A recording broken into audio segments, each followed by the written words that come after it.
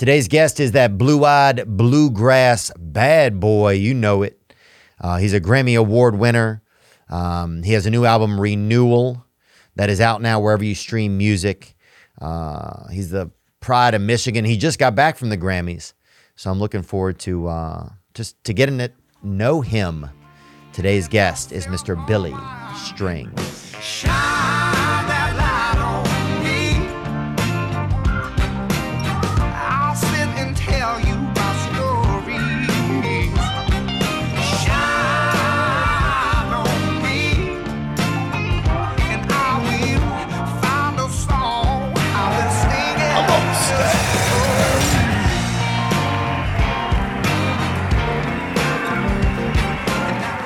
Yeah, thanks for coming in, bro. No problem. I appreciate it, man. Thanks for all the wild music, dude. No problem, man. That's Yeah. my pleasure.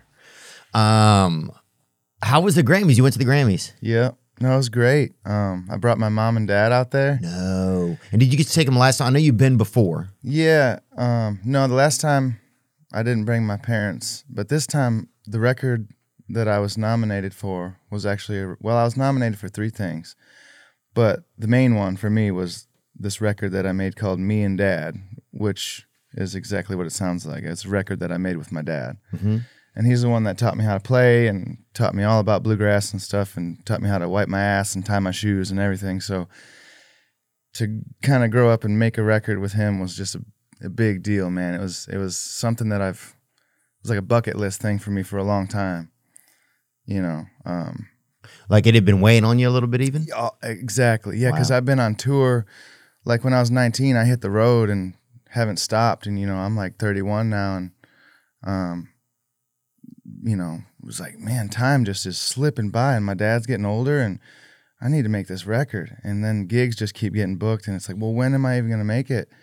And so eventually I just went to my manager and said, yo, let's block off time. I need to make a record with my dad. Like, he's getting older. I'm getting old, you know. It's time. Like, we got to do this. So we did it, and it was awesome. You know, we got nominated for a Grammy.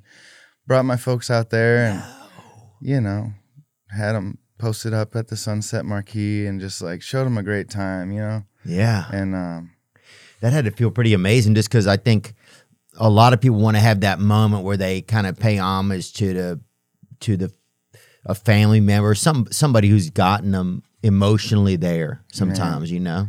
it's everything to me. My dad is just, I wouldn't know anything about bluegrass music and Doc Watson and all the stuff that I cut my teeth on, and is the reason why I have a good life today and, you know, a career and everything. It's all because of when I was a little kid, he was so inspiring, you know. He's just sitting around picking, and he was like, everybody's kind of like, we'd have parties and stuff, and everybody would just be sitting around vibing and smoking a couple of joints, having a few beers, and my dad would be playing until he's like red in the face, and everybody's singing along, and just I was a little kid being like, damn, my dad's fucking cool as hell. You know what I mean? And I want to be like that when I grow up. And so I was a little shit already wanting to be a bluegrass musician. So it's like, well, what I've always wanted to do. So it's, you know, it's all because of him and bringing him out there and like walking on the red carpet with him and shit. You know, he's small town, old country folk. Like, you know, it was hilarious. We were doing this interview for like Billboard or some shit, and the guy's like, oh my God, you guys look fabulous. Who are you wearing? And my dad's like, well, these are Levi's, and my son bought me this shirt, and I got my jacket at a Western store. And I was just like, this is fucking the best thing ever. Yeah, what are you wearing? Hand me ups. Yeah, like, who are you wearing? It's like Levi's, and you know, and Yeah, well, this is my cousins, you know. And yeah, the guy asked us too, asked my dad, like, who, if you could meet anybody here at the, you know, Grammys, who would you want to meet? And he said Tommy Emmanuel, which is so awesome. He's just like a amazing guitar player. And Tommy Emmanuel was? yeah, well, he is, you know. And Oh, sorry. Bring him up. yeah, and then he, you know, he ended up meeting Tommy that day. So it was just, yeah, it's crazy. And who does Tommy play for? Wow. Well, he's just the man himself, man. He plays solo, and Oh, I'm not even familiar with him. oh man, he's a killer. Yeah, he's a monster. And he's an Australian. Yeah, I'm going to Australia in just a week or so. Yeah. Wow. Yeah, Tommy Emmanuel. He's like, you know, grew up kind of. He's sort of from like that Chet Atkins school. He knows a lot of. I mean, he can flat pick. He can play finger style. He can do everything. But he's a motherfucker on the guitar, man. There's a lot of good guitar players. I don't know if Tommy lives around here, but there's this other guy, Jack Pearson, that lives here in town too. That's like sort of. I don't know. I feel like a lot of people don't really know about him. But he's like the best guitar player I've ever seen in my life, I think. Jack Pearson? Jack Pearson. Let's get a look at him. Man. Oh, yeah. He's literally the guitar player's guitar player. He's the man. Jack Pearson. Yeah, man. He looks like an adventurous guy. What makes you say that? What makes you like admire somebody so much on the guitar? Well, I feel like when Jack Pearson touches the guitar, it's kind of like effortless. You know, for me, it's hard. It takes a lot of work. And, you know, I think people that are, when you see a true master sit down at their instrument, like at the piano or on their guitar or whatever it is, it's just like breathing for them. You know, I mean, watching Jack Pearson's fingers go over the fretboard is just like water. You know, it's just so smooth. And I'm just like, how's that even possible? Wow, for you to say how is that even possible? It's interesting to hear like somebody who a lot of people would consider amazing at something, how they then see somebody that's amazing at something. You know, I'm a player, and I've always been a player, but I'm not a master. You know, I'm not a Jedi yet. You know, there are people that are Jedis on their instruments, bro. Wow, that's like, crazy. For real. And then they stick me in the room with them and say, go play. And I'm like, oh, fuck, I don't belong here. I recently just did this thing with Chris Thiele and Corey Henry, who are, Chris Thiele is a, like, literally MacArthur Grant award-winning genius, like, the best in the world at his instrument. And, yeah. And what does he play? Mandolin. Oh, the mandolin. Yeah, man. There's a famous song, Mandolin Rain, right? Mandolin Rain? My friend Josh Kelly plays the mandolin. Yeah, it was originally by Hornsby and Range, Bruce Hornsby. Oh, and then I yeah. think what is it called when you Like a remix or redo it? remastered a song or redid a song? Yeah. Covered, yeah. He covered it. Mandolin Rain, yeah. So so you're sitting there at the Grammys with your parents Yeah. and you're nominated. Uh-huh. Wow, bro. So that energy when you're sitting there, because I've never been there, right? So like when you're sitting there, is it like, and you know, like how long do you know that your award is coming up next or something? Like how much? Yeah, I mean, to be honest, we were kind of sitting there and like waiting for ours to come, and I would kind of go out and, you know, I got some nachos and shit, and I would chill, and I'd come back and, are we up yet? You know, kind of thing. And but it was great. Then the performances were great, and we were having a good time. Just like I have a hard time sometimes being in loud environments because my ears ring constantly, and I'm super sensitive to like if I'm in a restaurant and somebody scratches their fork on their plate or something, like, dude, I'll snap. Dude, I will literally call the fucking police on somebody who bangs their silverware against their plate too loudly. Like, I don't know what it is. I know what it is. It's unbelievable somebody would do that. If there's a business that has chairs that when people pull them out, they make the most insane screeching sound and ruin the experience, and I will never go back to there. I will Google review there, but I will never return. There's a coffee place nearby. Somebody pulled a chair out the other day. I used to love that place. I will fucking not even drive by there in the daytime anymore. It's OV. I will go around because I don't even want to bring my energy over there where people are scraping stuff on the floor. But yeah. So do you guys get like burnt? Like you said, your ears ring. Is that a common thing amongst like I guess musicians? I never even thought about that. Yeah, I mean, some people get it. It's called like tinnitus or tinnitus. Oh yeah, I've heard of tinnitus. Wait, well, how does it say that it's pronounced? Because this is the actual audiologist lady. When I went there, and the doctor lady, she calls it tinnitus, but I'm like, I don't get fucking arthritis. Yeah. I don't get It's yeah. called tinnitus, right?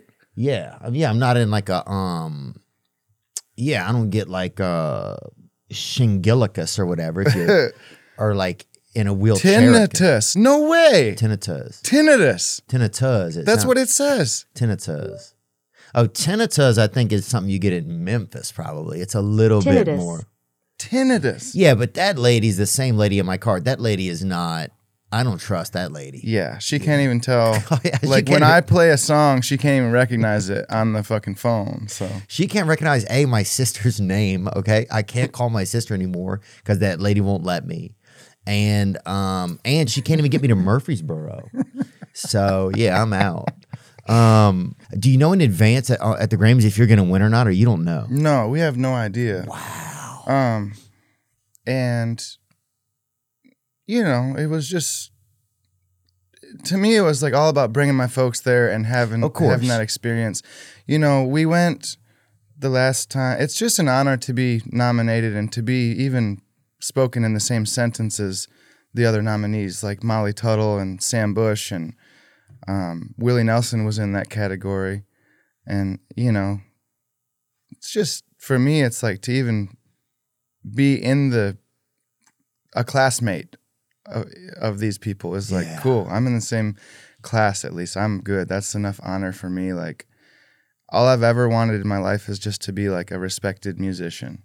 And that's, you know, I guess like what it really is, the Grammys and stuff, is just being recognized by your peers, you know, and so it's a great honor, you know, but it's really nice to win. Like I won one and it's cool, but it's not why we do it, you know. Oh, yeah. I would have loved to gotten my dad one, Yeah. but Molly Tuttle's record and her band and what she's been doing, she's been working her ass off. I got to Man, tune into her. Yeah, she's. Dude, I'm so glad you're kicking here to ass. say some of these names because I start thinking how I got to get into more new music and I'm just not getting enough of it. Man, there's a lot of great bluegrass happening, and I think there's like something happening right now where people are like getting back into bluegrass again, or like, you know, banjo music and kind of hillbilly music.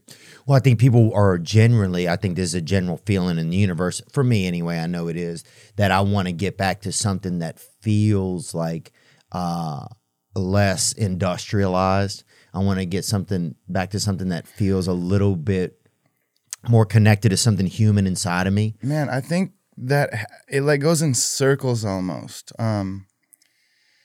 If you think about,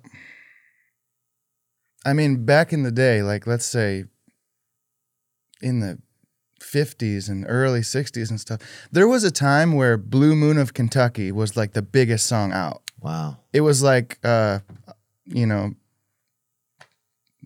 one of Morgan Wallen's songs or something. Yeah. It was like the biggest hit. It was like Miley Cyrus, Flowers. Blue Moon of Kentucky, Keep on Shining. There was a time where Bill Monroe's song was like the biggest song out. You know, Elvis covered it. That was on the B-side to one of Elvis's first, you I know, didn't know that. releases. Yeah. But, and then it's kind of like rock and roll came out, you know, and stuff started getting really electric. Drums, you know, all this stuff started happening. And then in the 60s, there was like this sort of whole barefoot sort of hippie movement where people wanted to get organic and back to the earth again and play acoustic instruments and feel their feet on the grass. And, you know, and then the 70s happened, which was just fucking, in my opinion, just one of the best eras of music. Like, Really? And Why? everything. Man, I feel like people were just making kick-ass records then. I feel like the records sounded good.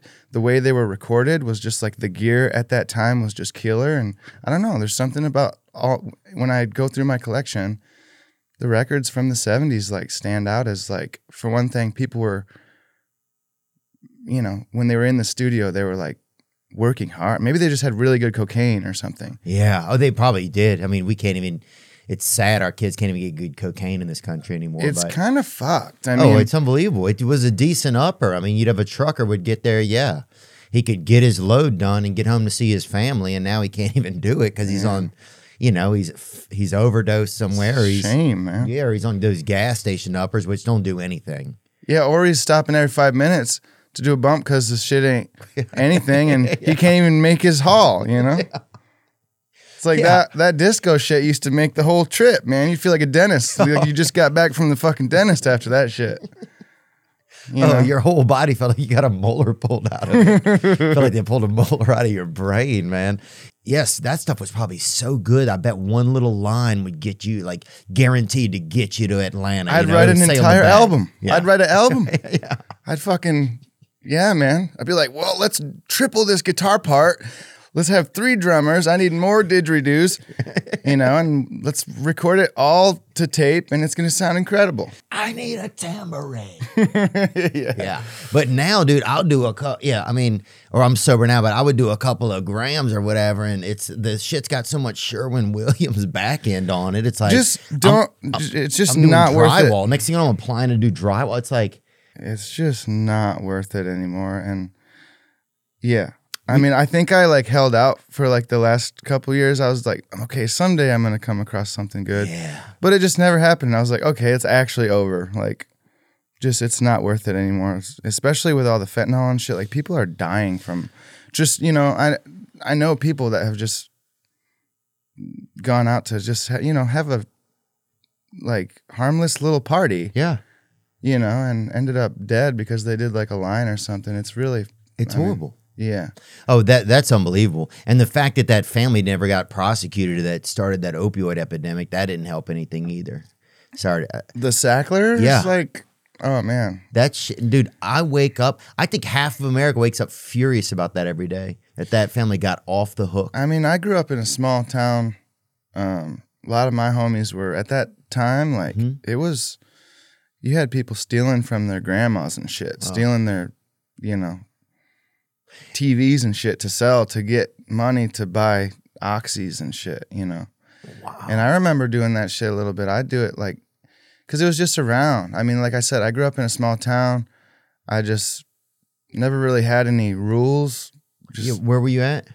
Well, I grew up in this little town called Muir. Muir? Population 666 last time I checked, which is yeah. hilarious. Yeah, Named one, after John Muir? No. I don't know, just Muir, and it's right outside of this town called Ionia in Michigan. Ionia, maybe I've heard of it. Yeah. Will you look up the population of Muir, Michigan? And Ionia was probably a slave town, I'm guessing, just by the name of it. It's a prison town. It is? There's like, I mean, when I was living there, there was like, there's like 7 prisons there. Wow. Like most people either work at the prisons or like, Or in them, probably. yeah, are getting hauled off to them. There we go. Wow. I told you, dude. Dude, 666 people. Yeah, so. It's a small ass town, and Ionia was like, you know, the town like where I went to school and all that. Why are we talking about Ionia again? We're just saying, what was it like Oh, like yeah, the oxys and people shit. getting oxys. Man, yeah. when I was in school and shit, I was a terrible student. I had a handful of teachers. Like my home life was like kind of colorful at the time. It was, And this, you had your dad was the music guy you spoke about. yeah, my parents, you know, are both just like really awesome. They're kind of old hippies but they're like hippies and redneck, half hippies and half redneck in a way. And it's like, they're just kick ass. They taught me about so much good music. You know, my mom and shit taught me about like everything from Hendrix to the Beatles and Zeppelin. And my dad taught me about Bill Monroe and Doc Watson and Flatt and Scruggs and about fishing. And, you know, it's just like they were different parents, you know. And during the time, I mean, like when I was in middle school and high school and stuff, like I said, stuff was kind of crazy, you know. At home, you mean, at the house? Yeah, and you know, we're all like, you know, my parents are recovering addicts, you know. Aren't we all? you know? I am. Yeah, I was at a meeting 2 hours ago. So, Yeah, well, good. Yeah. That's awesome, man. so yeah, no judgment at all. Half our audience is there. No, in recovery, and man, so. they're doing so great these days, and we all are too. It's like we've all sort of made it through some crazy shit, and we made it out the other side, and we went, holy shit, how the hell did we do that. But that is all that is to say that I'm super proud of my parents, you know, Yeah. these days. And I'm proud of myself. You know, we all made it out of that shit. 'Cause Yeah. it was crazy. I mean, Or did you struggle too sometimes? I don't want to say like that I never struggled, because I mean, I was never like like a hardcore addict to Yeah. anything. I mean, I haven't drank in 7 years, but I don't, even then, it's not like I guess I'm an alcoholic. I don't know when to stop. Like every once in a while, it's like, it's not like I even drank all the time or anything, but every once in a while it's like, man, we had a good gig. I remember the last night I drank was like June 16th, 2016. And we had this killer gig, and crowd was ape shit, and we sold a bunch of merch, and it's like, yes, man, like let's go to the bar, like drinks on me. Yeah. You know, and we were all drinking. I mean, I did Coke that night. I was drinking wine, beer, and liquor, and it was just I didn't eat anything like for a day and a half, and it was just crazy. So I woke up the next morning and I had the worst hangover ever. And I was like, oh, and we got in the van. We had to drive like 5 hours to make it to the next gig, to get there by 3 so we could load in, sound check, and play our gig. But I thought I was good to go. And then when I got in the van, I go, oh, hold up. And I went and puked by the bushes or whatever. Got back in the van. 10 minutes later, I'm going, oh, fuck, pull over. You know, and then every 10 minutes for, you know, it took us 7 hours to drive the 5-hour drive because I had to stop and puke. We were late for load in and sound check. We had to set up our gear in front of the audience, all just hungover. It was like embarrassing. It was all because I was so drunk the night before, and I was like, I'm never doing this again, and I haven't drank since. Well, they probably wait on something. Yeah, sometimes when there's a moment, I feel like, for me anyway, I know, and it just sounds like it, like if there's a moment where you can get enough reflection where like it costs you something that means something to you, like in a moment. My career was just, I could see it. It's like, man, if I don't fuck this up, I could actually turn this into something maybe. Yeah. It was like at the point where it's like, I shouldn't blow this, you know? Dude, that's crazy. Because that kind of moment doesn't happen to a lot of people, you know, where you just have that perfect thing where you're on stage, you're loading in, you're like, fuck, we're late. It's because of me. And it started as like, okay, I'm not drinking at least for the rest of the weekend. Yeah. And then, yeah. You know, and shout out to everybody that's ever said that. You know what I mean? It's like, I'm not, okay, at least till next weekend or whatever. Yeah. Like till this baby's 2. Yeah. Yeah. And then so that turned into, well, I'm not drinking for the rest of the week. And that turned into 2 weeks, months, 2 years, 7 years. Yeah. Wow. It's like now you know what a big moment for me was when I realized how many times I had slept in the hotel room with them little mini bottles in my fridge, and I never even fucking thought about it. Yeah. One day I was in there and I reach in there to grab a Coke or something, and I realized that I was reaching right past a bottle of Jack Daniels, and then I realized how many other times I had done that before, and then I never even fucking thought about, well, I'm all alone in my hotel room right now. I could just fucking, nobody would know. Just, you know? And I've never even like thought about it. It's like, wow, it's really kind of out of the back of my mind. That's so good, you know? Yeah, and I think people have started to evolve. I was looking at a chart the other day that drinking has gone, it's not as big on college campuses, that it's just that drinking is kind of, it started to like dissipate or whatever, the desire for it. Did you go to college? Yeah, I went to LSU and we were drinking over there. I think I was kind of like you. I didn't love getting all wasted, but oh, I fucking loved it. You did? Oh yeah. I mean, that's the thing is like when it was going down, right? And it was like, wait a minute, man. Like it was the celebration thing. It's like, man, you get a couple in you, it's like all of a sudden it's tasting good. Even the more I drink, the better it tastes. And that's the other thing too, is like I never drank for, you know, people drink wine and they drink these heady beers, these hoppy beers and everything and all. And it's like Whisper and Hooker. Man, or I whatever. grew up drinking fifths of McMasters and Captain Morgan and shit. I never gave a fuck about what it tastes like. It's like, I just want to get blacked out. That's the goal. That pirate syrup, baby. That shit'll get you, bro. Yeah. Young adults in U.S. drinking less than in prior decades. I feel that, man. Let me see what it says here. It says 62% of adults under age 35 say they drink, down from 72% 2 decades ago. How does that correlate to teen pregnancy? That's a great question. I don't know, but I think they should put birth control in some of this. White Claws? Yeah, I'll do that. Yeah, dude. I was gonna say probably. I wish meth had like a birth control aspect to it. Oh man! But I would go White Claw. I think it does. I think when you smoke meth, just everything dries up. Yeah. You know. Yeah, maybe that's true. I never smoked that. I always wanted to smoke crack. I never got to smoke crack. Damn. It's Did you ever smoke it? Oh yeah.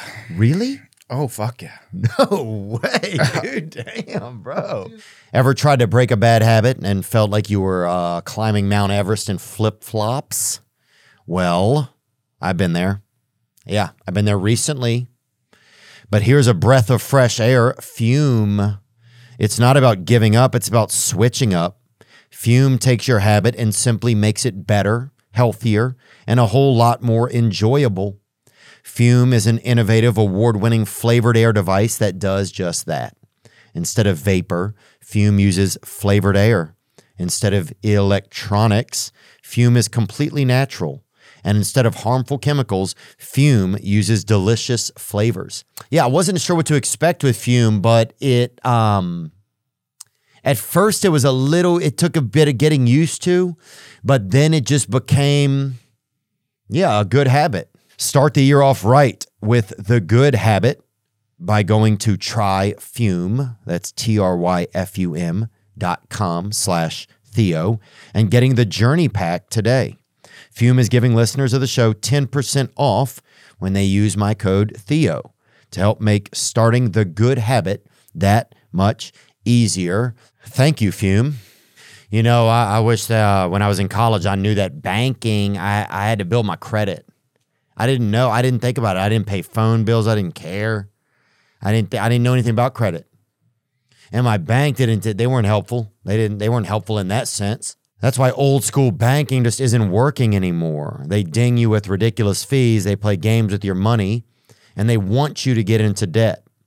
So stop banking old and get Current, the future of better banking. Current is banking and credit building together. They make it easy to get paid as soon as possible, build credit safely, and save more all in one app. You can qualify for fee-free overdraft up to $200 for when you spend more than you've got. We've all done that. I remember I bought my dang mother-in-law whatever my brother's wife's mother. I bought her up candelabra, and that was $212. I don't know. And I was overdrawn or whatever on that. But you can set up direct deposit to get the most out of Current. So what are you waiting for? Get Current, the future of banking. Go to current.com/Theo or download the app. That's current.com/Theo. Current.com/Theo. Terms apply. Current is a financial technology company, not a bank. Banking services provided by Choice Financial Group, member FDIC, and Cross River Bank, member FDIC. For full terms and conditions, visit current.com or call 888-851-1172 for more information. Did you ever smoke it? Oh yeah. Really? Oh fuck yeah. No way, dude. Damn, bro. Dude, I mean, oh, I didn't know that you smoked crack. I wasn't like on who it all the knows? time. Yeah, I wish. Dude, Yeah, I grew up in a town where there was nothing to fucking do, man. I skateboarded a little bit. I played guitar, but it was like a dead end. It felt like there was nothing to do. So everybody did drugs. I mean, and it was just, I mean, I was 16 the first time I ripped a crack rock, and it was fucking right. God, I want that. And you want to know what else is?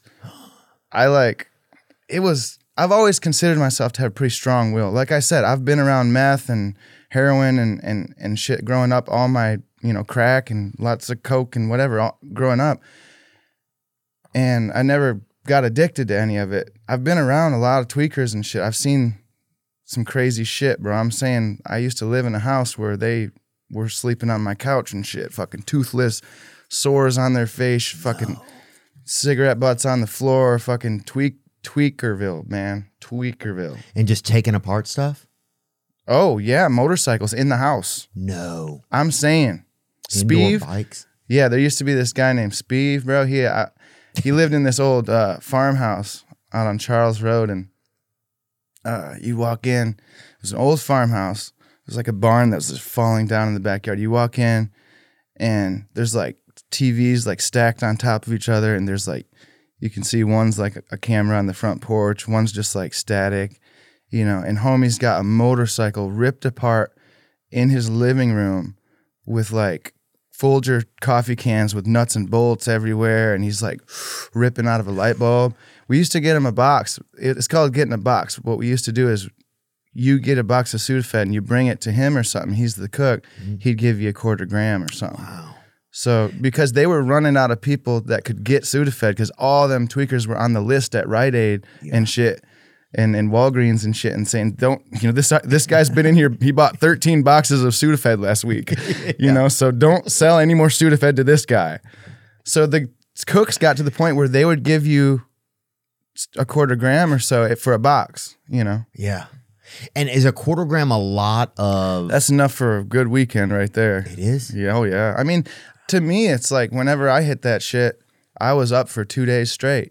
There was a time where I played guitar for 48 hours straight, and I didn't put it down. Nuh-uh. I swear to God. And I played pretty much the same riff the entire time. Oh my It was like I was just holding my guitar and my fingers were just going, and I was just like, wow. And it was like an orchestra was coming out. It was like I was writing shit that I never could have imagined. It was like a Beautiful Mind type situation. Oh my gosh, bro. And so is that just so that like, and you feel like that was drug fueled, or did? Oh yeah, absolutely. I mean, so much so that I can't even sit here and say that I'll never smoke meth again, because I might want to do it in a controlled environment as a creative experiment. Yeah. You know what I mean? Oh yeah. Because dude, I swear to God, I think I could write an album in 3 days. That's like the craziest shit ever. I don't, you know. Obviously, I'm not like condoning it. You know, like look, it's fucking terrible. Don't do it. But I am saying that those 48 hours when I was playing guitar straight, it was like I worked some cobwebs out in my brain that was kind of crazy. Yeah. And dude, this was crazy. So I'm sitting upstairs, and this was the first time I ever smoked meth. And I was 16, and I was upstairs. I lived on Main Street.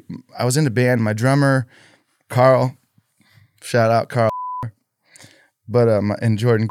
Oh man, these are my homies from back home, you know. But like, and they passed away. No, they're still around. Okay, yeah. My bad then. No, sorry. I mean, Jordan almost fucking passed away. He needs to fucking keep his nose clean. God damn it. Yeah. Amen. And so does everybody. Yeah. But no, I lived in this house, bro, on Main Street in Ionia, which is. It's like a tiny little town, and there was this we were renting this place, right? But there was renovations happening, and I'm like, man, why is this guy coming over at fucking 7 o'clock in the morning and start banging on shit? It's fucking 7. The sun's not even barely up yet. So, you know, one of my buddies comes over who's a tweaker and figures out that this guy, the handyman who's working on this house that we're renting, is Holden. And is like, you know, and I'm like, well, if you guys are going to smoke here at my house, like, I want in. Mm-hmm. So, because I was just curious about what was, you know. Yeah, what is it? Well, it was like my parents were into it at the time, and I was like, I want to know, like, what the hell's going on. Oh, yeah, do some, that makes sense if somebody. I mean, that's why I had to, my biological father died from a heroin overdose when I was 2 years old. That's why I had to do heroin. I was like, what? It was so good that took my dad from me. Oh, man. So I had to figure it out. And I met the Grim Reaper and shit. He tapped me on the shoulder and was like, dude, it was like, man, we're jumping stories. I got so many of them. But I didn't know this, man. Hey, I'm sorry to hear that, dude. Well, it kind of breaks my heart. Yeah, but, it's all good. But it's interesting that you, I'm curious about wanting to try. Yeah, Let me just finish the tweaking for 48 hours. Yeah, let's start there, dude. Finish that fucking. I was upstairs. Yeah, a lot of people here are do home renovations. Yeah. Let's see how we can. So this dude he was working at all hours of the night and shit. I'm like, what the fuck? So, you know, my buddy figured I was tweaking, and like, you know, and they showed me how to. They're like, you got a light bulb? And I'm like, yeah. And so they showed me how to take the little silver thing off the bulb, and you can take it out, and then you put some warm salt water in there and swish it around. You get all that white shit off the bulb. Then you got a nice clear bulb. So then you kind of just tap some shit down in there and you can burn it and smoke it. So whatever. I hit the shit. Woo! All of a sudden, where's my guitar? I want to play guitar so bad. So for 2 days, I sat there and playing. 2 fucking days. I didn't eat. I don't even think I pissed. Yeah. It was insane. And then 2 days later, somebody finally snaps me out of it by knocking on my door. It was my friend Brendan Lauer. And I hear the knock on the slider door, and I'm like, oh, fucking, I put my guitar down. I'm like, I'll be right back. Like, don't, like, I hate to leave you. Like, oh, you know, I wanted that guitar so bad still after 2 days straight of playing it.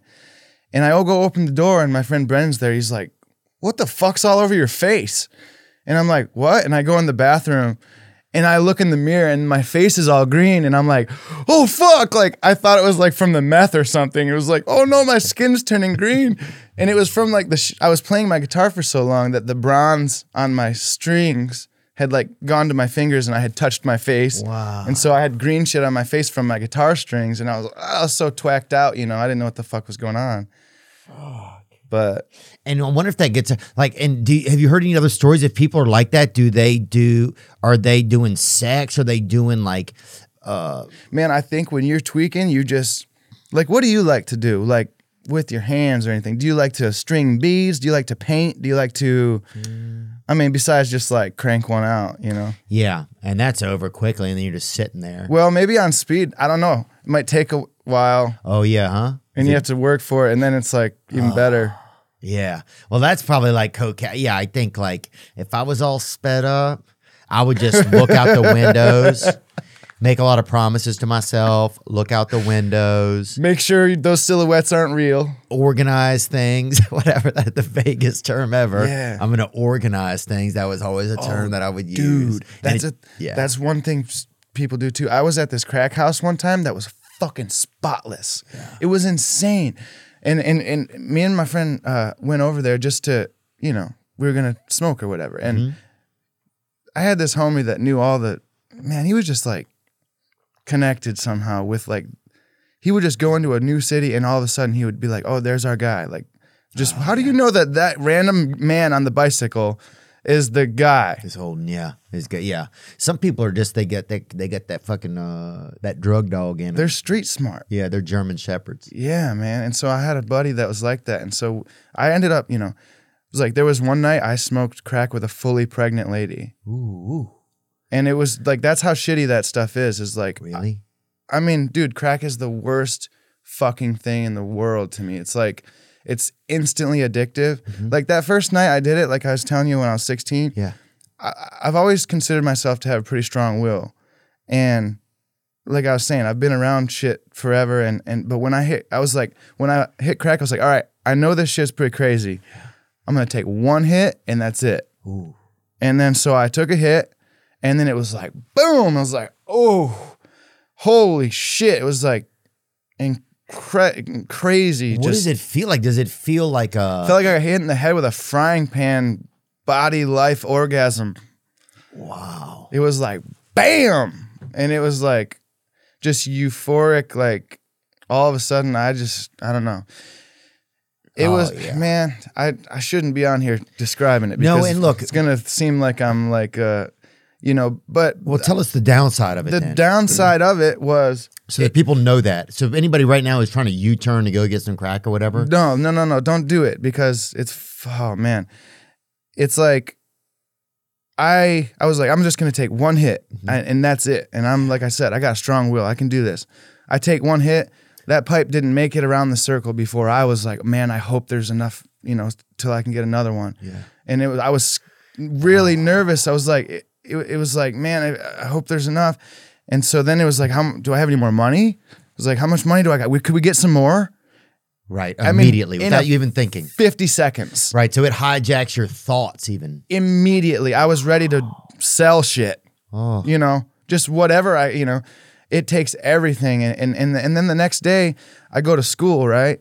And I got this little rock left over sitting on my desk, and I go to school the next morning and I didn't make it 40 minutes into fucking first hour before I'm sick, Miss Julie. I gotta go home. I signed myself out, went home, smoked that rock because I couldn't fucking stand the thought of it sitting there on my nightstand at home, and I'm sitting in school and I'm going, fuck. I know right at home there's that rock, and I could go it's smoke just it. sitting there, yeah. It's just Looking for you, wearing a fucking probably see-through bra. dude. Yeah, it was terrible, and Yeah. you know. God, So yeah. I couldn't handle it. I mean, I couldn't handle it, man. I'll tell you why, Billy, because I remember I would get, even if I got some cocaine, right? I would get some cocaine and then I would go home. It's just me and my cocaine. This is the relationship I'm in at the moment. that's not good. It was bad. And I would do a little bit of cocaine and then I would be like, all right, some of my friends would hit me up like, let's go do something. Like, all right. And then I would do some more. And then I would start walking out the door and I'd be like, let me go back in and just make sure I did some. It was like, what is that even? Like, that was a real thought in my head. Like, that's not even a legitimate. Let me make sure I did some. I'm still pulling it out of my nose and I'm like, hey, bro, you should go make sure you did some. What the fuck, dude? That's not. So not it's real. interesting just to even think about how it hijacks our thoughts, man. And if you can't even, because your thoughts come out of nowhere. So it's like, if it gets above those, it's a fucking, it just shows the power of it. So Oh man, I just want to, I think to say that kind of stuff is important, but it's how'd you get out of it then? well, like I said, it was never I would do it for a night and I'd be like, okay, never again for at least 6 months or something. Whether it was meth or crack or heroin or whatever, I would do it and then I would be like, okay, it's like I know that I can't do it more than one day in a row. Where speed, if you do it, I would smoke one little bit and I'm good for the weekend. It's like I'd be up for 2 days off a couple hits or whatever. Wow. Dude, that shit's really crazy too. Like what you were talking about, looking out the window and seeing silhouettes and shit. There was one time where I went over to Muir to hang, and me and my buddy Jake were like, we tweaked from Thursday to Monday. Wow. And by like the third or fourth day of like being awake and getting no sleep, it was like my friend Jake, who I know well, and I'm sitting right there next to him, but I'm looking at him and it's like, it's not his face on his face. It's like somebody, like some guy named Brandon or something. He looks like a different guy. And I'm like, Jake? And he's like, yeah. And I'm like, you're not Jake though. Like, what the fuck? I'm looking right at you. And you start to really get, after being awake for a couple of days, like I remember looking out my window and seeing silhouettes of like people standing by the tree and like behind the car and like stuff. And you think people are watching you and shit. Like paranoia has got to be one of the worst fucking things that can happen. Yeah, there's a comedian, Shane Moss, and he wanted to do a documentary, I think, and I'm paraphrasing. An amazing comedian, great guy. Go see him if you get a chance. And he was on here once, and he was talking about, he was trying to make a documentary about doing, I want to say it was mushrooms, right? But he got so like deep into it, he started getting paranoid. And he started thinking the documentary crew that he had hired to shoot the documentary of him were like ops. Like they were like government, like he started to go down a real rabbit hole, Billy. No, that's... And then he started to give clues to the camera so that when whoever watched it would know that he knew, like he was getting deep, bro. I think there's a level to it because psychedelics is another thing that I've dabbled in. And I think, I think psychedelics is a very positive thing. Yeah. I am an advocate for psychedelics. Mm-hmm. I'm not an advocate for meth, crack, Oxycontin, cocaine, any of those things. Little mushrooms, I think it's, take a hit of acid and if you're brave, like a hit of DMT or something. Mm-hmm. But it's not for everybody. I don't think psychedelics are for everyone, but I think it can help a lot of people. I think a lot of people would benefit from eating a mushroom stem and going and sitting down by the riverbank, pitching a tent, making a fire and hanging out with some friends and looking up at the trees and, you know, staring at a bug and realizing, wow, you know, it's like I've hung out with like whenever you're around like the Grateful Dead camp, you know, Bob Weir and Bill Kreutzmann and some of those cats, like for instance, when I was out in Hawaii hanging out with Bill Kreutzmann and those guys, a lot of like the people that are just around, the friend group, they're all like, and I noticed this while I was there, because these people are doctors and, you know, intellects and you know, they're all adults who are still children, but they're not immature. And it's like you see this 45-year-old woman who has many degrees sitting there staring at an ant and being like, wow, you know, almost like a child. And I think it's just a great thing to not lose that. Maybe some people get it without drugs. I know my banjo player, Billy Failing, he might take a hit of weed like every once in a while, but he's pretty, doesn't do anything. And I'm like talking to him about that, like, man, when I take some mushrooms or whatever, I just feel like, you know, I feel like psychedelics can make me feel like one with nature and stuff like that. Oh, yeah. And he's like, man, well, I get the same thing when I go on a 3-day long hike and sleep on the ground. Because him and his wife go on these outdoor, you know, long hikes and stuff for like weeks at a time, and they sleep on the ground, and they, you know, Grand Canyon or where, you know, out these national parks and shit. Yeah. And And being lost, but it's like organized. you know, kinda. go and shit in a hole for a week. You get one with nature pretty quick Oh, yeah. without drugs. Yeah. But taking some shrooms or acid or something can really get you there a lot quicker. It's like, Well, shrooms are a connector, I think. And even fungus itself is like a expansatory type of thing, you know? It's Yeah, like yeah. it's that thing that fills in the space, you know? Like, so it's like a caulk almost in a way. So I definitely, I think that mushrooms are great. I've always thought that, yeah, you can get a little crazy and then your buddy's fucking, somebody's doing the Heimlich maneuver on him at a damn Waffle House or something, and the guy's hitting on your friend or something, and he's a kid or whatever. But the biggest problem, I think, is you just run the risk of people not being able to do it in in some sort of control or moderation. I was just going to say the moderation That's the key. with everything. But we're getting more to the point now. You're seeing, like, I have people that hit me up that say, hey, man, you should work with this therapist. They do like mushroom guided therapy, right? Like, and you see a lot more like ketamine guided therapy, Yeah. right? And ayahuasca adventures. Like, you're seeing things where I think people are getting away from the idea of like, I just want to poison myself, like with alcohol, which is a fun poison. I'm not saying it's bad. I'm not condemning anybody that drinks.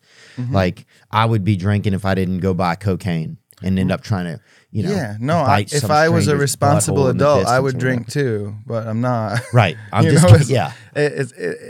You know, Yeah, I'm not responsible. So anyway, but yeah, I just think we're seeing like a kind of a stray from that a little bit. This is yours, man. yeah. You brought Thirst this for Mutilator, me? man. Yes, sir. This mine? I brought you a couple cases of it. No, really? Yeah. Bro, this can is great, man. It's made by Shorts Brewing Company, which is a place where I celebrated my 21st birthday party, actually, and I used to play gigs there all the time, and they're just my homies from back home. And since I don't drink, you know, we wanted to do a collab anyways, but we made this sparkling, it's like a hop water. Bro, it's Blue good. lime. It is good. I love it. And it's just that this is the name of it, Thirst Mutilator? Mm-hmm. Wow. You want to hear a DMT story or two? Yeah, I'll trade you one, and then we'll get back into your music. Is that Wait, okay? yeah. Oh, we don't have to get back in anything, but I don't want people to forget that you're a musician. That's the only thing. Psychonaut, Billy Strings. Psychonaut. That's what Shane Moss was, a psychonaut. Nice. Yeah. But yeah, let's go down a DMT story, man. Well, because I feel like, you know, since I'm talking about all the other bad bullshit that I've done, I need to kind of clear my name here and tell you about some of the better stuff that has happened to me because of my experiments. Amen. Yeah, it's important.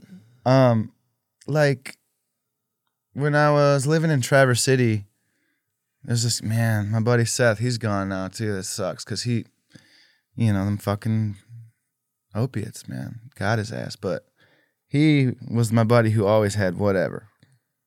He was like into the like, EDM scene and shit. Yeah. And he would like just have a backpack, which Yeah. I got whatever, bro. So he would come over and whatever. One time he had this DMT. He's like, let me get a little bit, you know. So, you know, you know, let me get a little bit. I'll buy some off you, right? So he hooks me up with a little bag, and that bag sat on top of my dresser for fucking, I don't even know, 6 months. Yeah.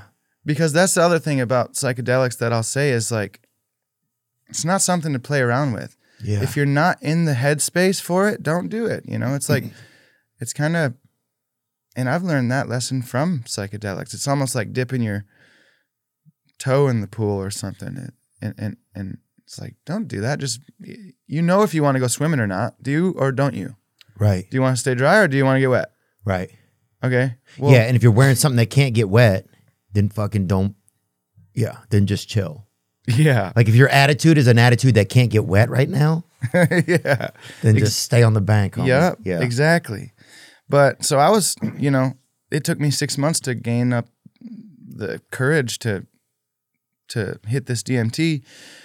And one day I came home from work and there was nobody home. My roommates were gone. I knew they weren't going to be back because they were downstate.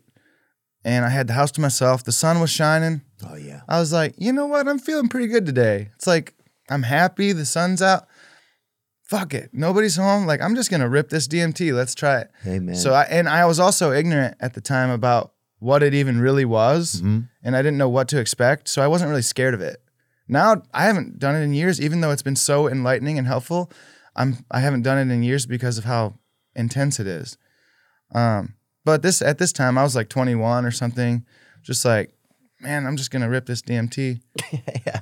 And so I sat on the couch and like took a big hit of this, and I was listening to this. It was actually the "Oh Brother, Where Art Thou" soundtrack. Oh, yeah. "I'll Fly Away" with Gillian Welch and Emmylou and Alison Krauss and Mike Compton and, you know, all these instruments and stuff. And I hit this, and all of a sudden I'm kind of floating, and the instruments are surrounding me, and it's all this beautiful kind of shit happening. And I start to see this blue light.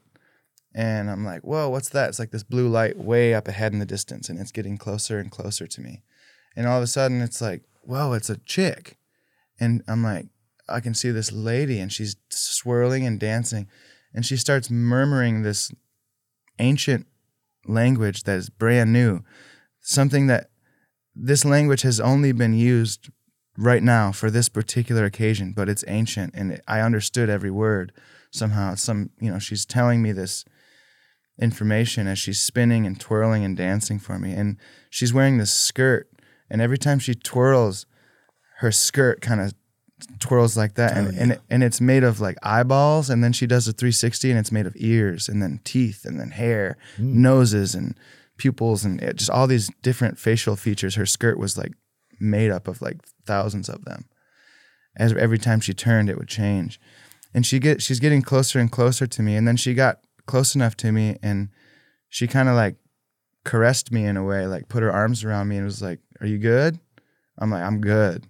And then we went, like shot me out of the atmosphere, out of, outer space, like through this placenta where we kind of broke through. And then it was like we were on this beautiful pink mountaintop overlooking this vast everything. Damn. And she was kind of standing me on top of the mountain, pointing and looking and showing me everything. These are all the universes. Notice how they're spinning and working together like a gear, like a watch, like a clock, like a movement. Damn.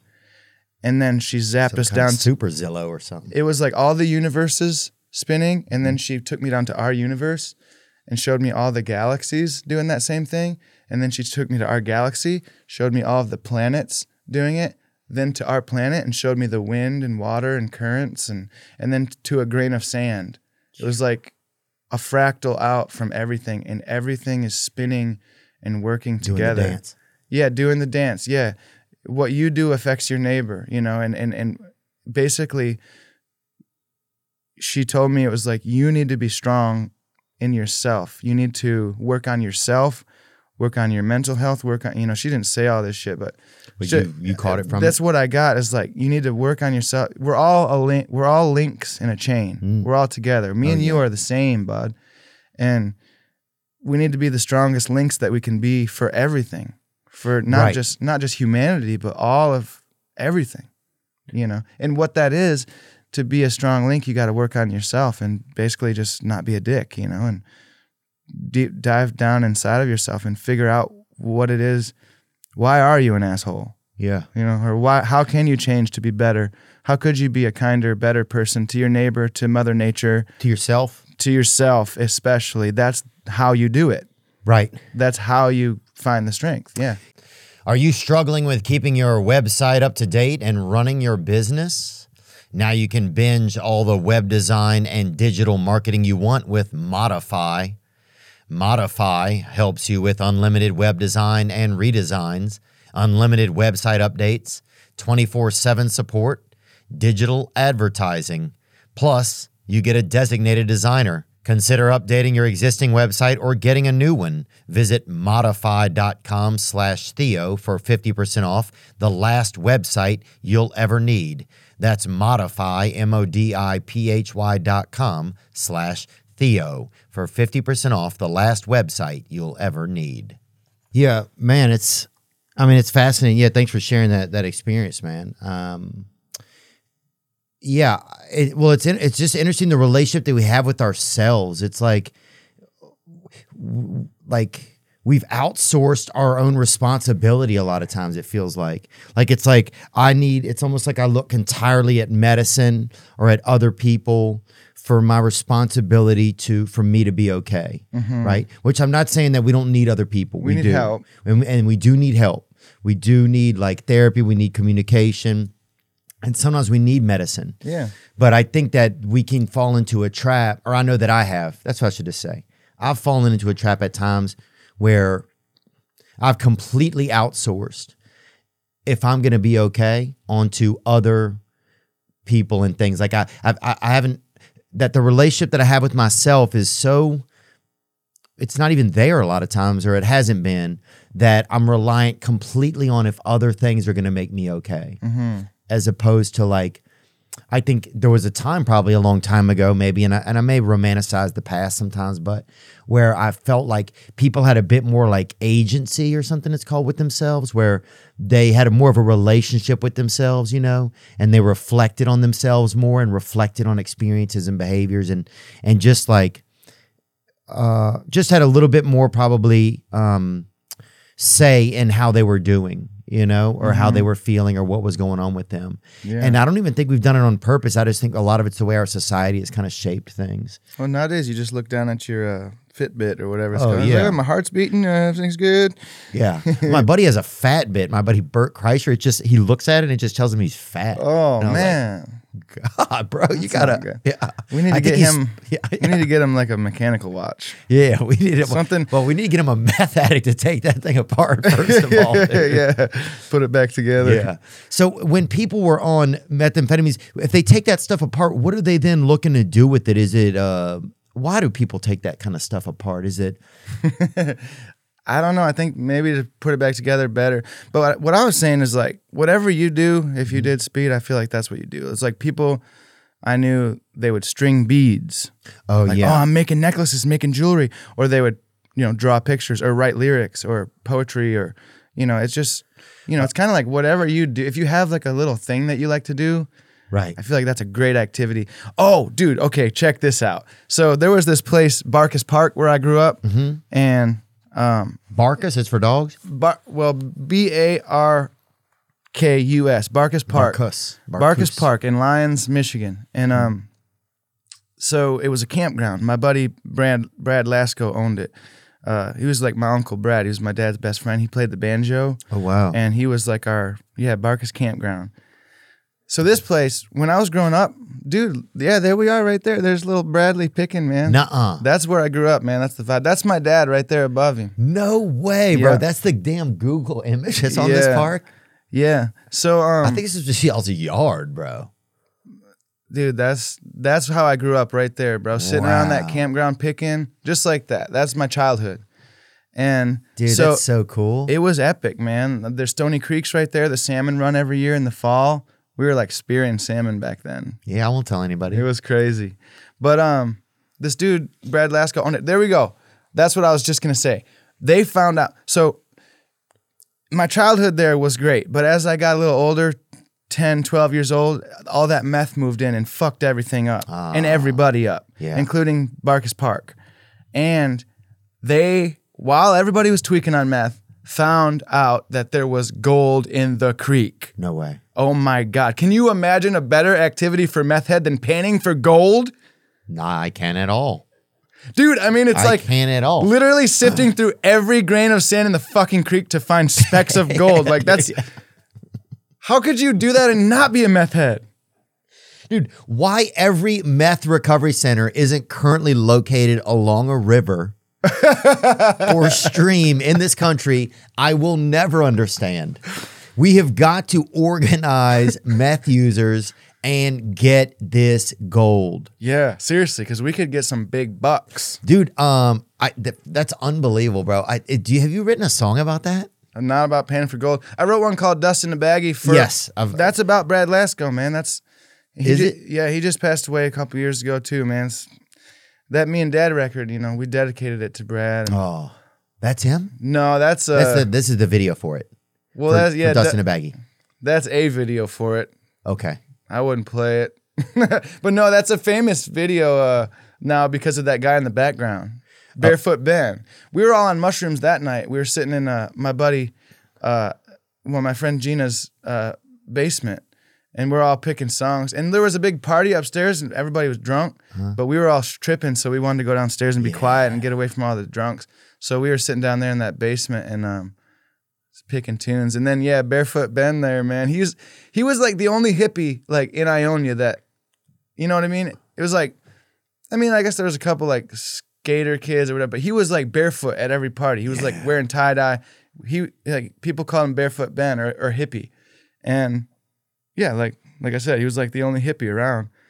But he was at every party. He lived it.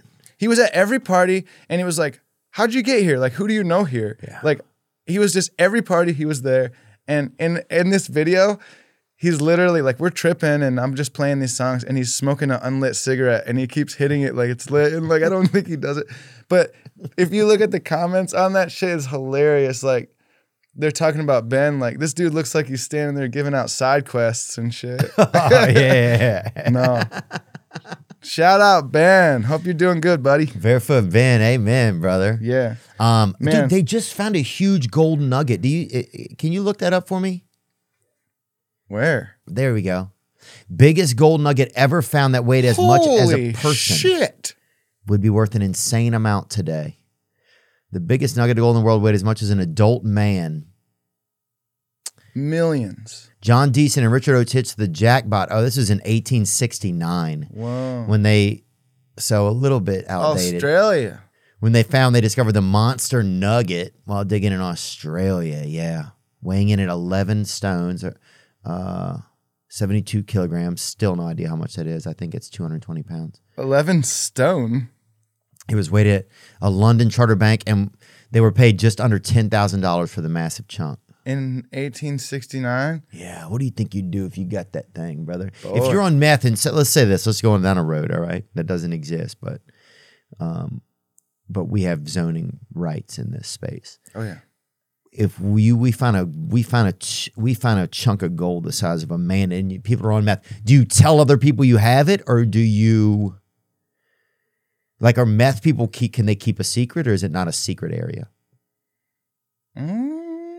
That's a good question. I don't know. I feel like some people can, some people can't. I feel. What would I Yeah, we would just pawn that fucker. It would just Yeah. go to the pawn shop. Yeah, I mean, it would go to the closest pawn shop.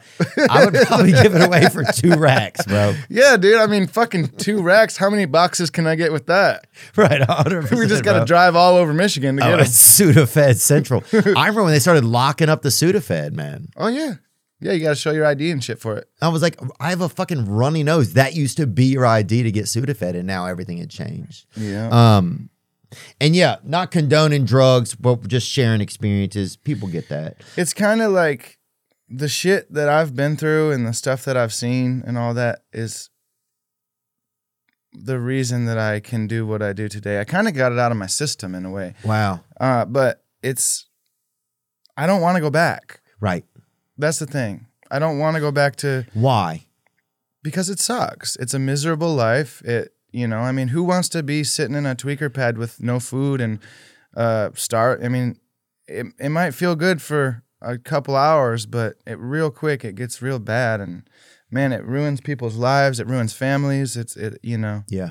It's Yeah. Look, that's it. Look, that's just what I want. You said it better than I could have thought of a way to say it. That's the truth. There's a message you did. This was almost a decade ago. I think we were looking online. Obviously, we were looking up things about you online, and we found this post that you put up. This is like almost 11 years ago now.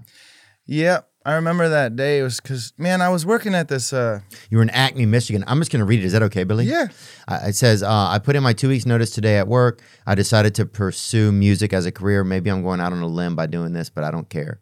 I am ambitious and passionate enough to try it. Working 8 hours and then gigging all the time is physically and mentally stressful and leaves me no time at all for creative output. I'm going to work very hard, practice, and write music every day.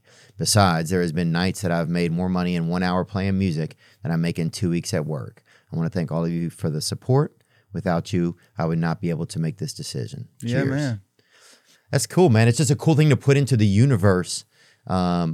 What was that feeling like? So at that point, I guess you decided what you wanted to do.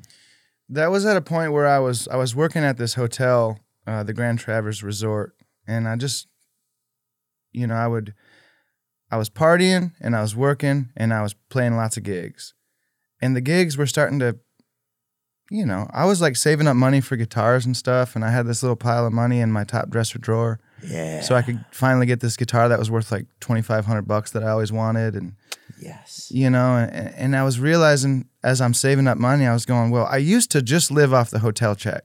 I used to not have the gigs, which what I made from the hotel was like, I don't know, like $800 every fucking 2 weeks or something. Mm-hmm. But it was enough to like pay my rent and get gas back and forth to work and shit. Stay alive. Yeah, but then I started playing gigs too, and I would be out playing a gig until, I'd play a gig until 11 or so, but then there'd be a party afterwards.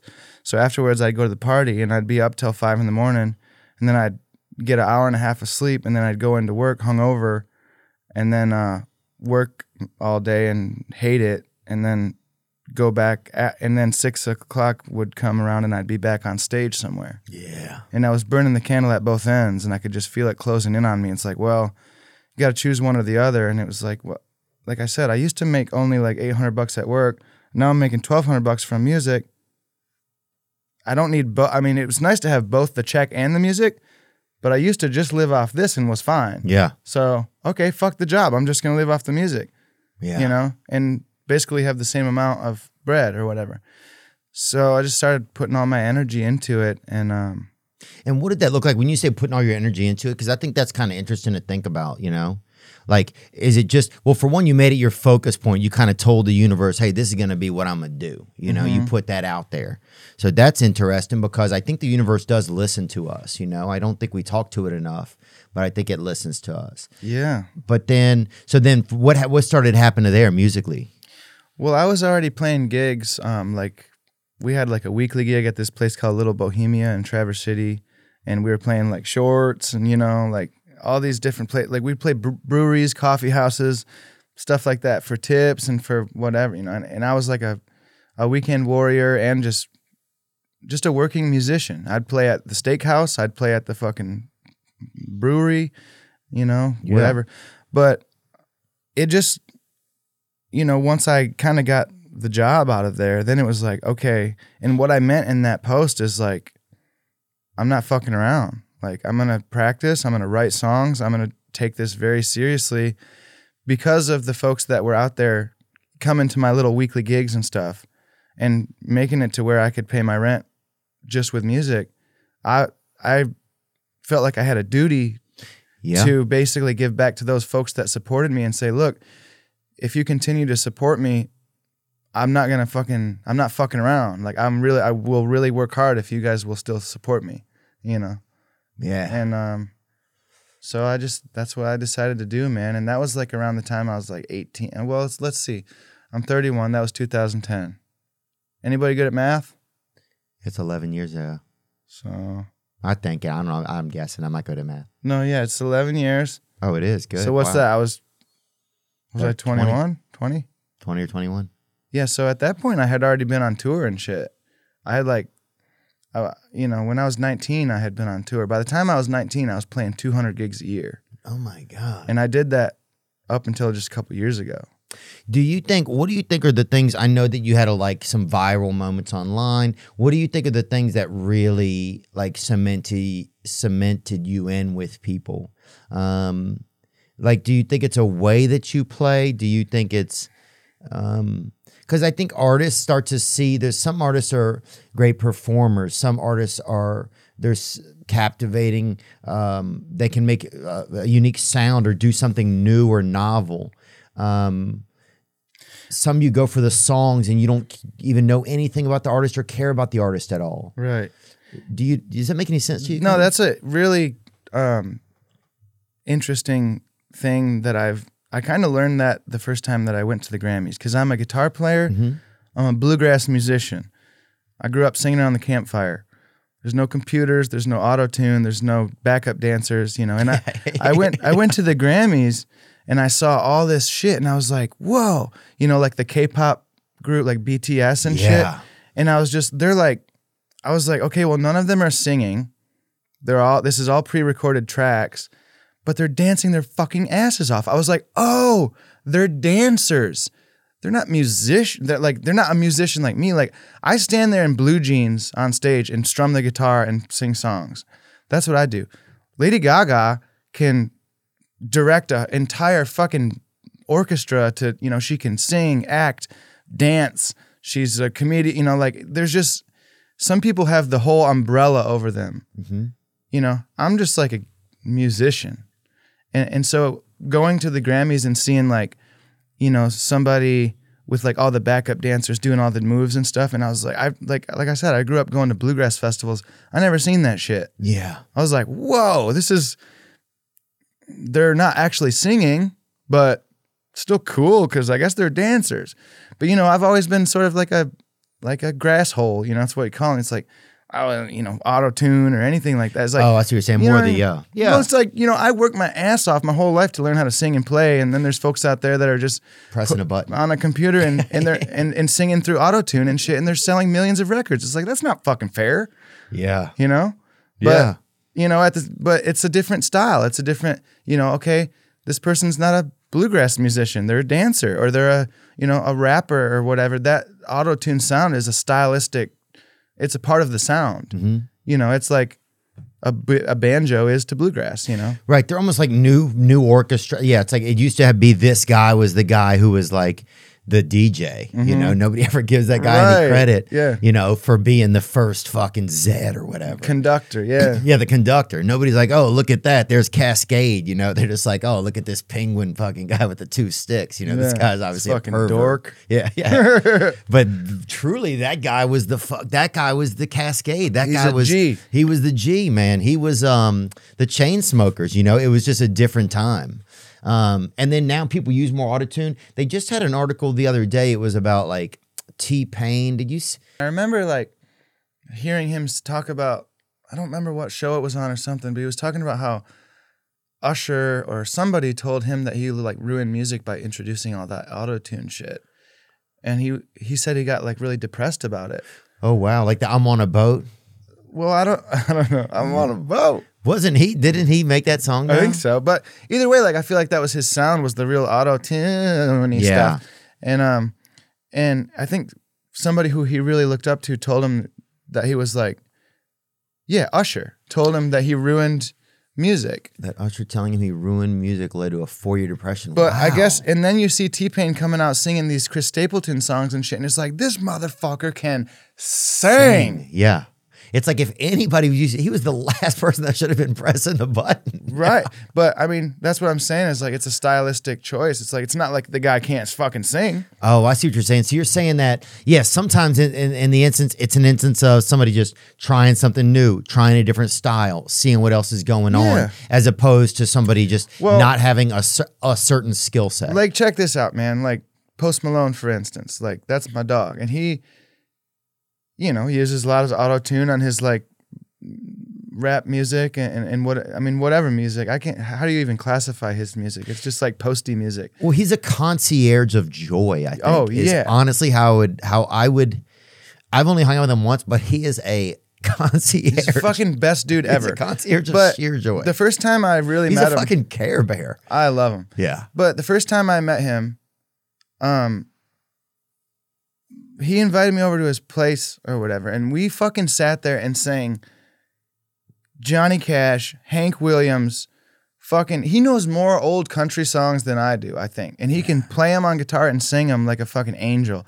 And it's like, I'm sitting in a room with him watching this, like, okay, like, dude's talented. Like, I'm fucking impressed. He knows the words to more Hank Williams songs than me. I'm like, holy shit. I mean, it's like the same thing with like Luke Combs. When I was in a room with him for the first time and he opened his mouth and started singing, I'm just like, wow, okay, great voice, man. Yeah. You know, like motherfucker can sing, write. And I'm just like honored to be around any of these guys. I mean, and especially more than even those cats who are big celebrities. I'm the Jack Pearsons and more of the guys who are in my scene, the Bela Flecks, the Brian Suttons, the, you know, Stuart Duncans, the Jerry Douglases, when I like go to the Grammys or something like that, those are the cats that I love seeing the big celebrity and stuff, but I'm looking past them and seeing who's in the band. Yeah. Like, oh, that bass player who's backing up Justin Bieber right now. Justin Bieber's drummer. Holy fuck, who's that guy? Yeah. You know, that's what I'm looking at is like the cats. Yeah. You know? The Cats. Yeah.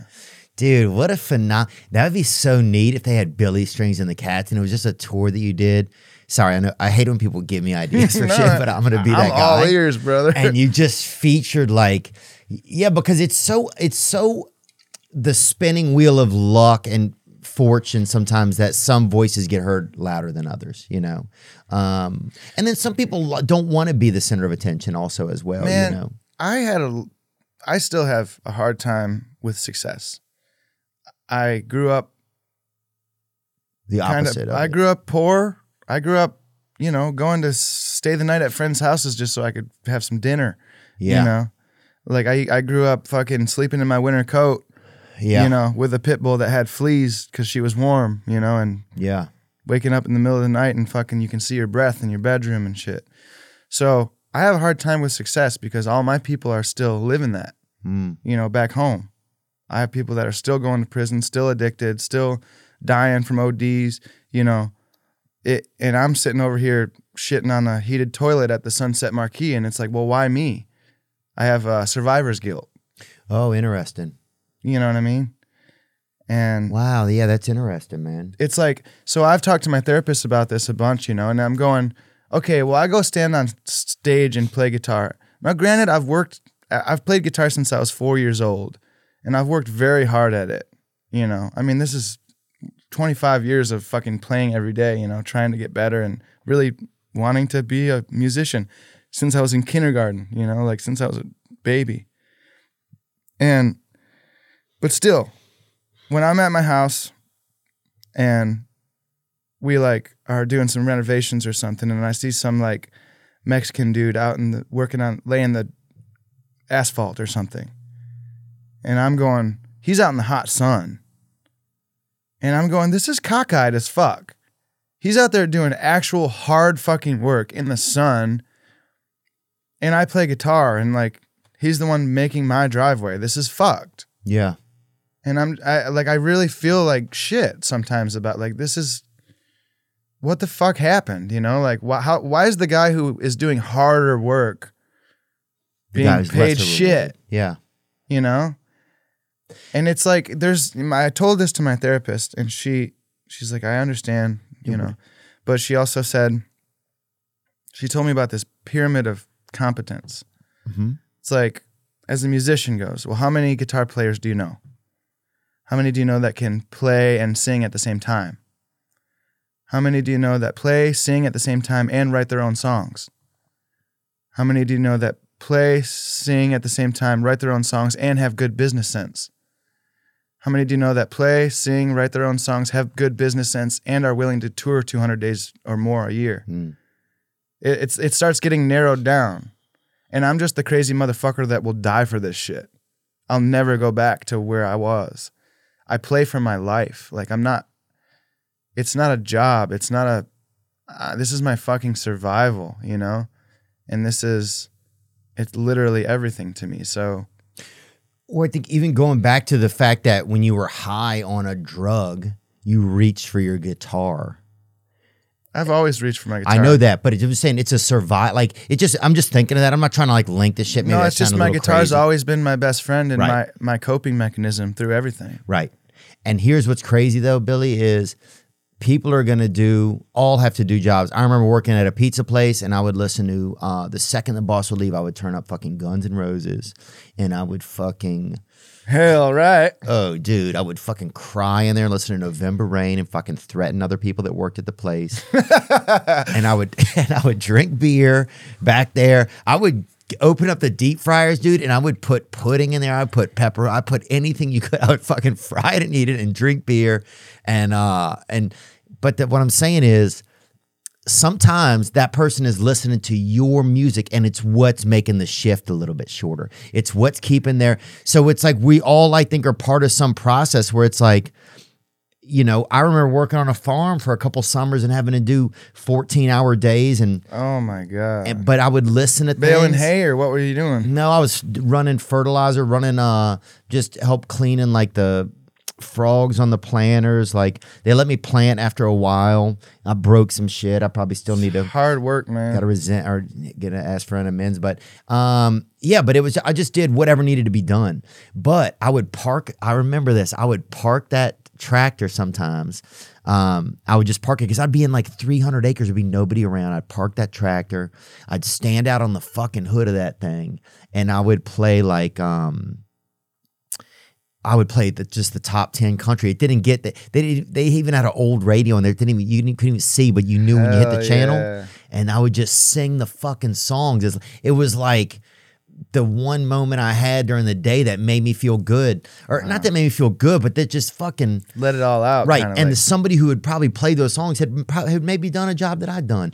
I remember I worked as at a pipe fitter's place over there in New Orleans, over in Destrehan or something, and we would play that song, I Just Wanna Fly. Remember that song? Mm-hmm. Put you on. And it was just kind of a groove. It was one of those songs that hung around for so long in the ether. They kind of overplayed it and shit for sure. And they started playing it at CVS and people wanted to kill themselves and shit. But but for the younger guys who were like the guys who would just go sit out in the sun and we would paint the glue onto the pipe so they could fit the rubber in there so that the hold wouldn't like crack the pipe and stuff.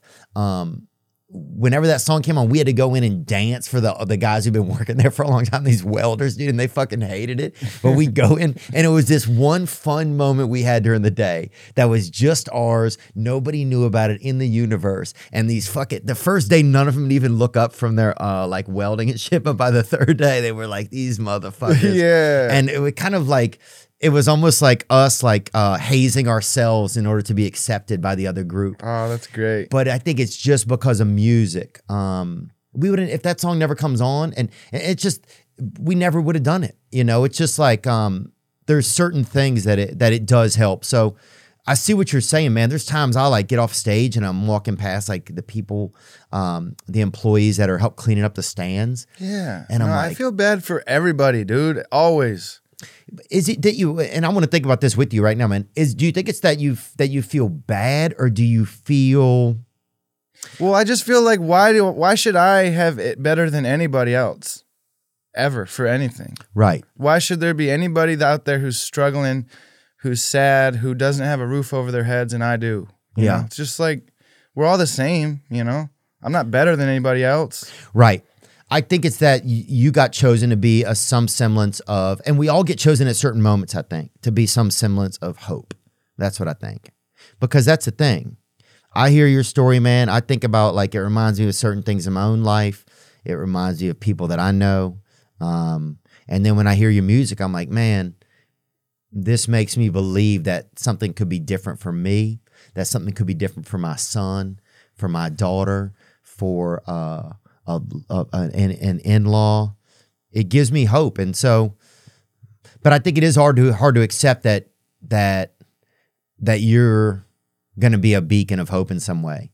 But I think we're all beacons of hope at different moments for each other. You know, like, I'll have some people call into the podcast sometime and tell me, a guy called in the other day and he said that, he's like, hey man, a few years ago I called in and I was going through a divorce and I was heartbroken. He goes, and I just want to call today. It's 3 years later and my new wife and I are expecting our firstborn child. And it just like turned around for him. And in that moment, dude, that guy was my fucking hero. That guy was my Tom Brady when I listened to that. Totally, man. It was like, so I think there's all like, I don't know. Am I sounding too preachy, man? No. Yeah, I just think that, I think that, like, you just never, we're all just taking turns. I think we're all just taking turns. And you worked so hard at the fucking music. You know, you worked hard at it.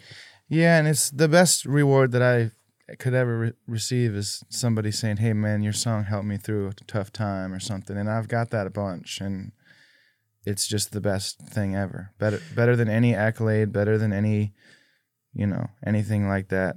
It's just the fact that, you know, and my songs some of them have helped me. I've written songs that, like, I wrote the song and I thought I was writing it for other people to hear and that I feel like what they need. Then I sing it for a couple months on stage, and one night on stage I'm singing the words and I'm going, oh my God, I wrote this for me.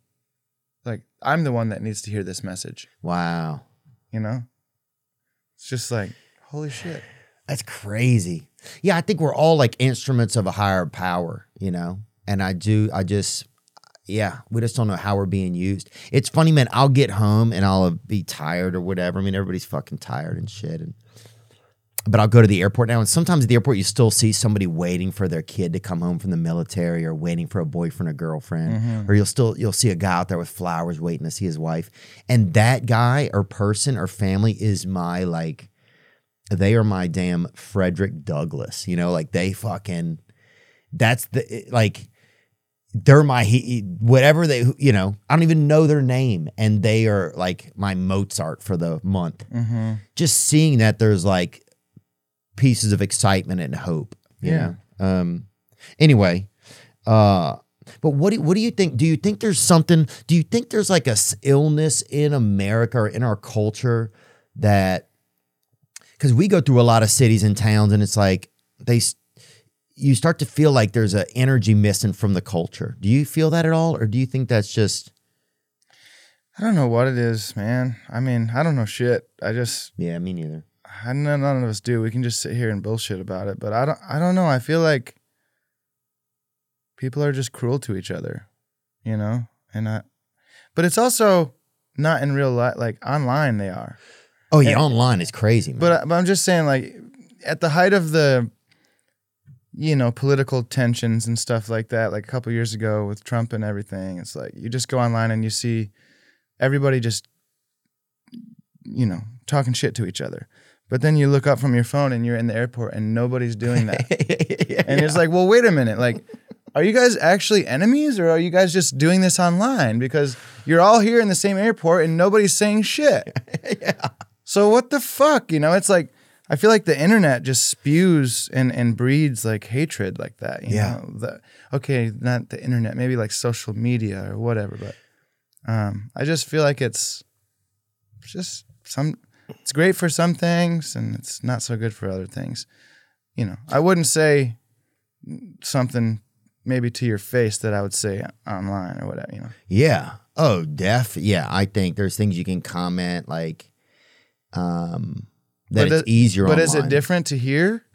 Let's say I wouldn't stare you in the eyes and say, you're a fucking piece of shit, you know? Yeah. But if I said that online and you receive it, is it any different than me actually saying it to you? Wow, it's interesting.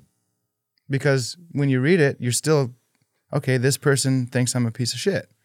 What the fuck? Yeah.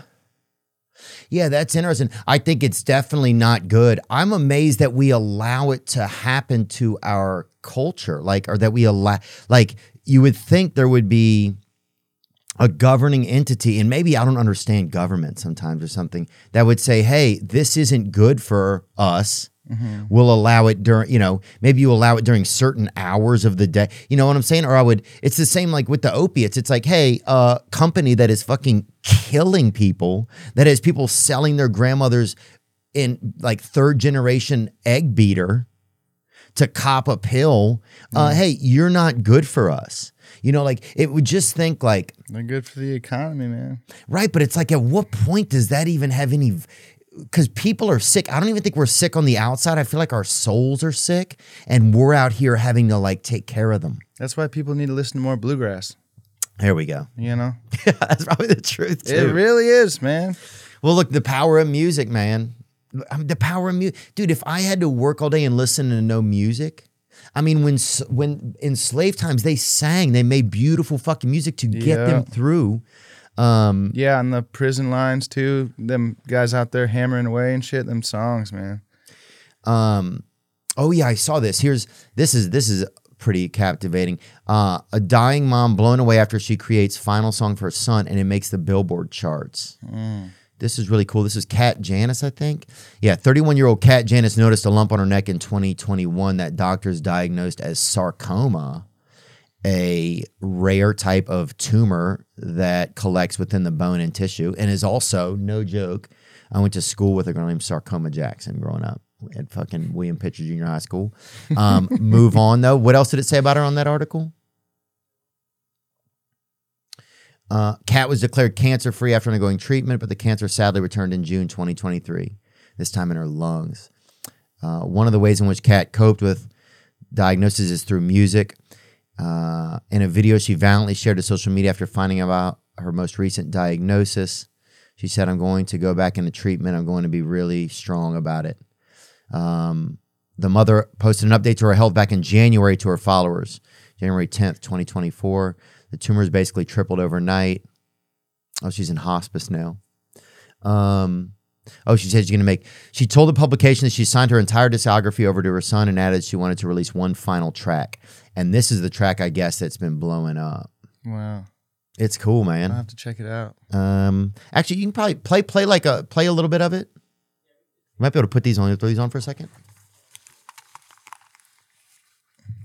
Just want to hear this Kat Janis.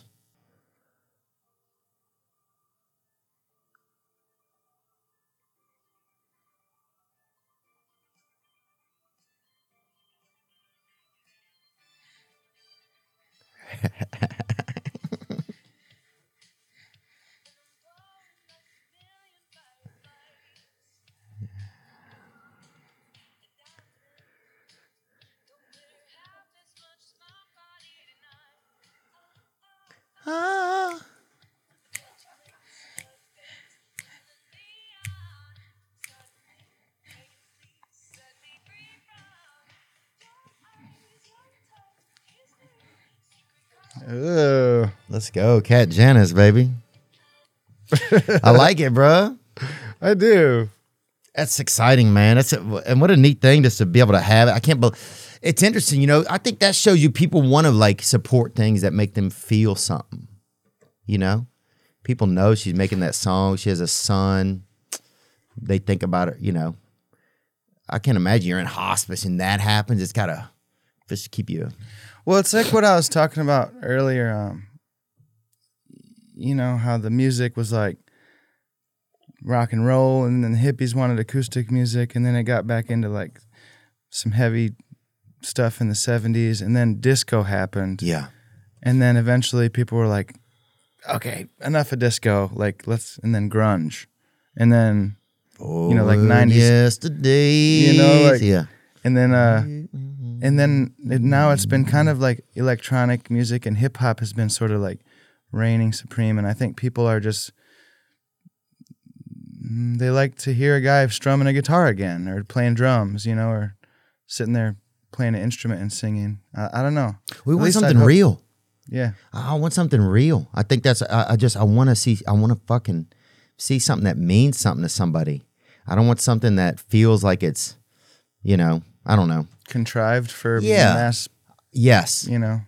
I think part of me is tired of feeling tricked Yeah, I mean, it's kind of like, and addicted to the tricks. well, when you take away all the stuff that, I mean, I want to use all of the technology I can to make music, at least that my peers are. It seems like every time we get into a studio with a producer or something, because we're a bluegrass band, they go, oh man, we're going to record you straight to tape and it's going to, super old school like it's the 50s or something. And I'm going, well, fuck, man. All my peers are using auto-tune and shit. This ain't fair. Like, Right. So it's like we kind of want one thing, but then we also want to use the things that can help us. yeah, for sure. So I'm just like, what do you do? But when you kind of take all that stuff away and just hear a song that's just like a guy strumming a guitar and singing something that means something, I think it's just, I don't know, it's more pure or something. Yeah, pull up that one where you and Posty were doing that. Yeah, and why he's not our ambassador to United Nations or whatever I know, he's literally the kindest guy I've is ever. unbelievable. The Vietnamese love him. Everybody loves this guy. He he had a cig and he was like, can I put it out? Like, I don't know, he's just the nicest guy ever. Can we listen to a little bit? Can you just play it for us if we put these back on? Yeah, I want to hear a little bit of this, man. Dude, that's cool, man. It just looks fun. Yeah, he just hit me up and was like, man, come out. And then when we were just hanging, I was like, you want to come sing one? He's like, fuck yeah. Wow, that's cool. So I was like, let's do that Johnny Cash song we did at your house. How fun is it when a special guest gets on a concert? Is it really just... It can be fun. It just depends, Yeah. This was really fun. See, he asked me if he could drop his cigarette on my stage. What a gentleman. I respect that. It's like when you're at a comedy and somebody puts their feet up on the stage in the front. Dude, where the fuck did that shirt go? God, yeah. I lost that shirt. I don't know where the fuck it went. Underneath her head. Have that gun. There you go, Billy Boy. That's so cool, man.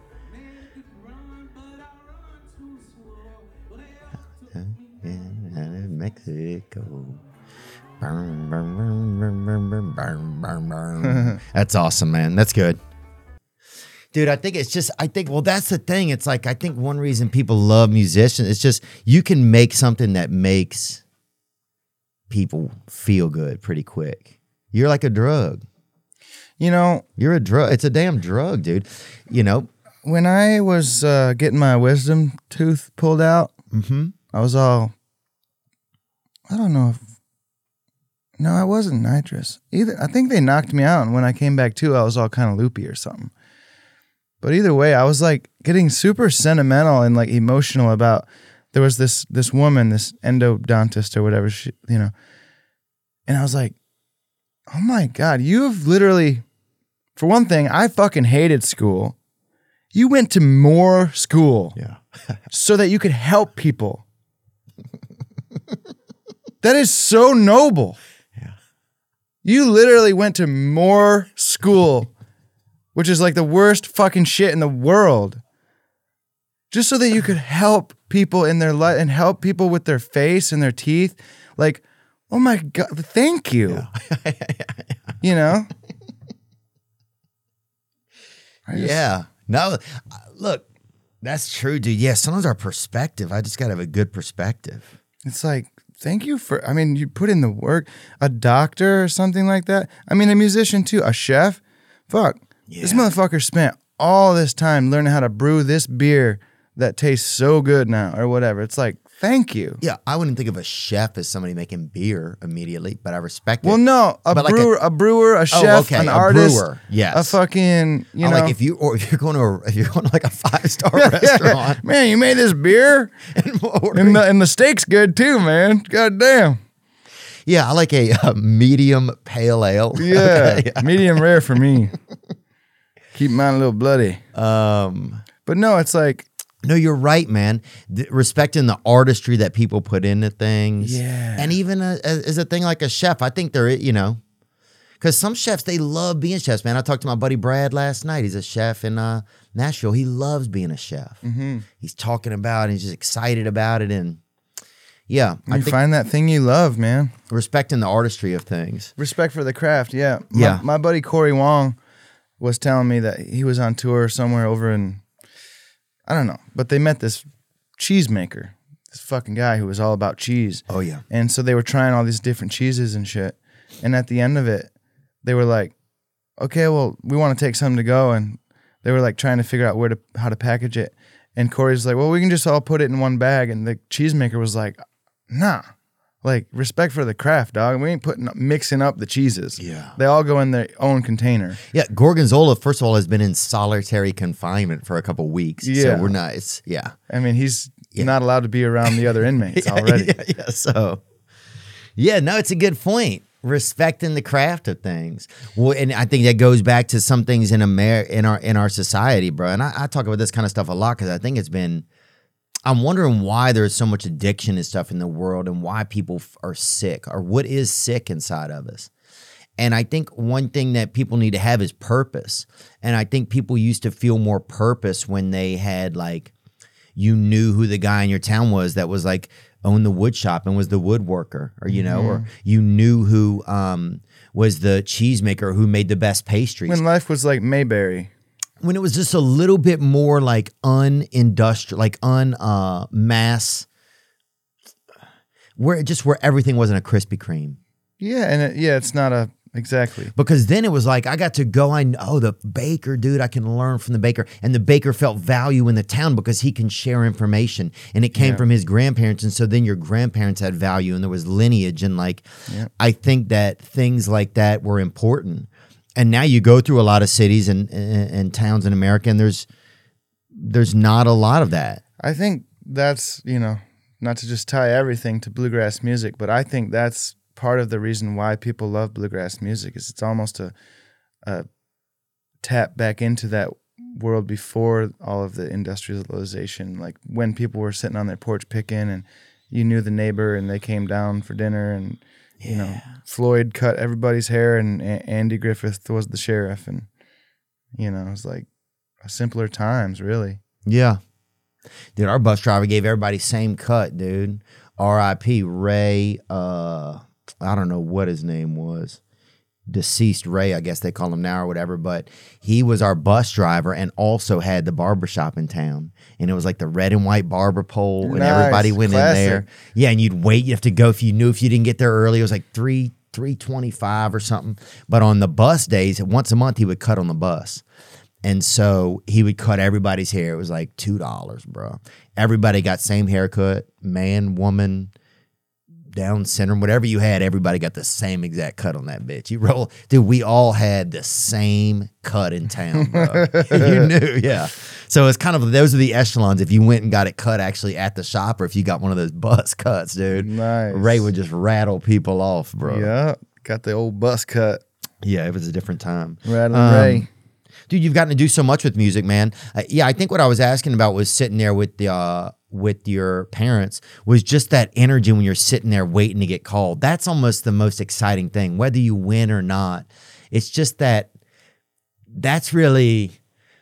the coolest, is just being in that moment where there's possibility. Well, there is possibility. I mean, today's the day. You can wake up and decide that today is the day that I'm going to just, it's not all going to happen overnight, but it's like we can start chipping away at it. We can start doing whatever it is to be better or work harder or whatever it is that you feel like you need to do. I like to set goals for myself, write them down, Really? just like, what do I want to do?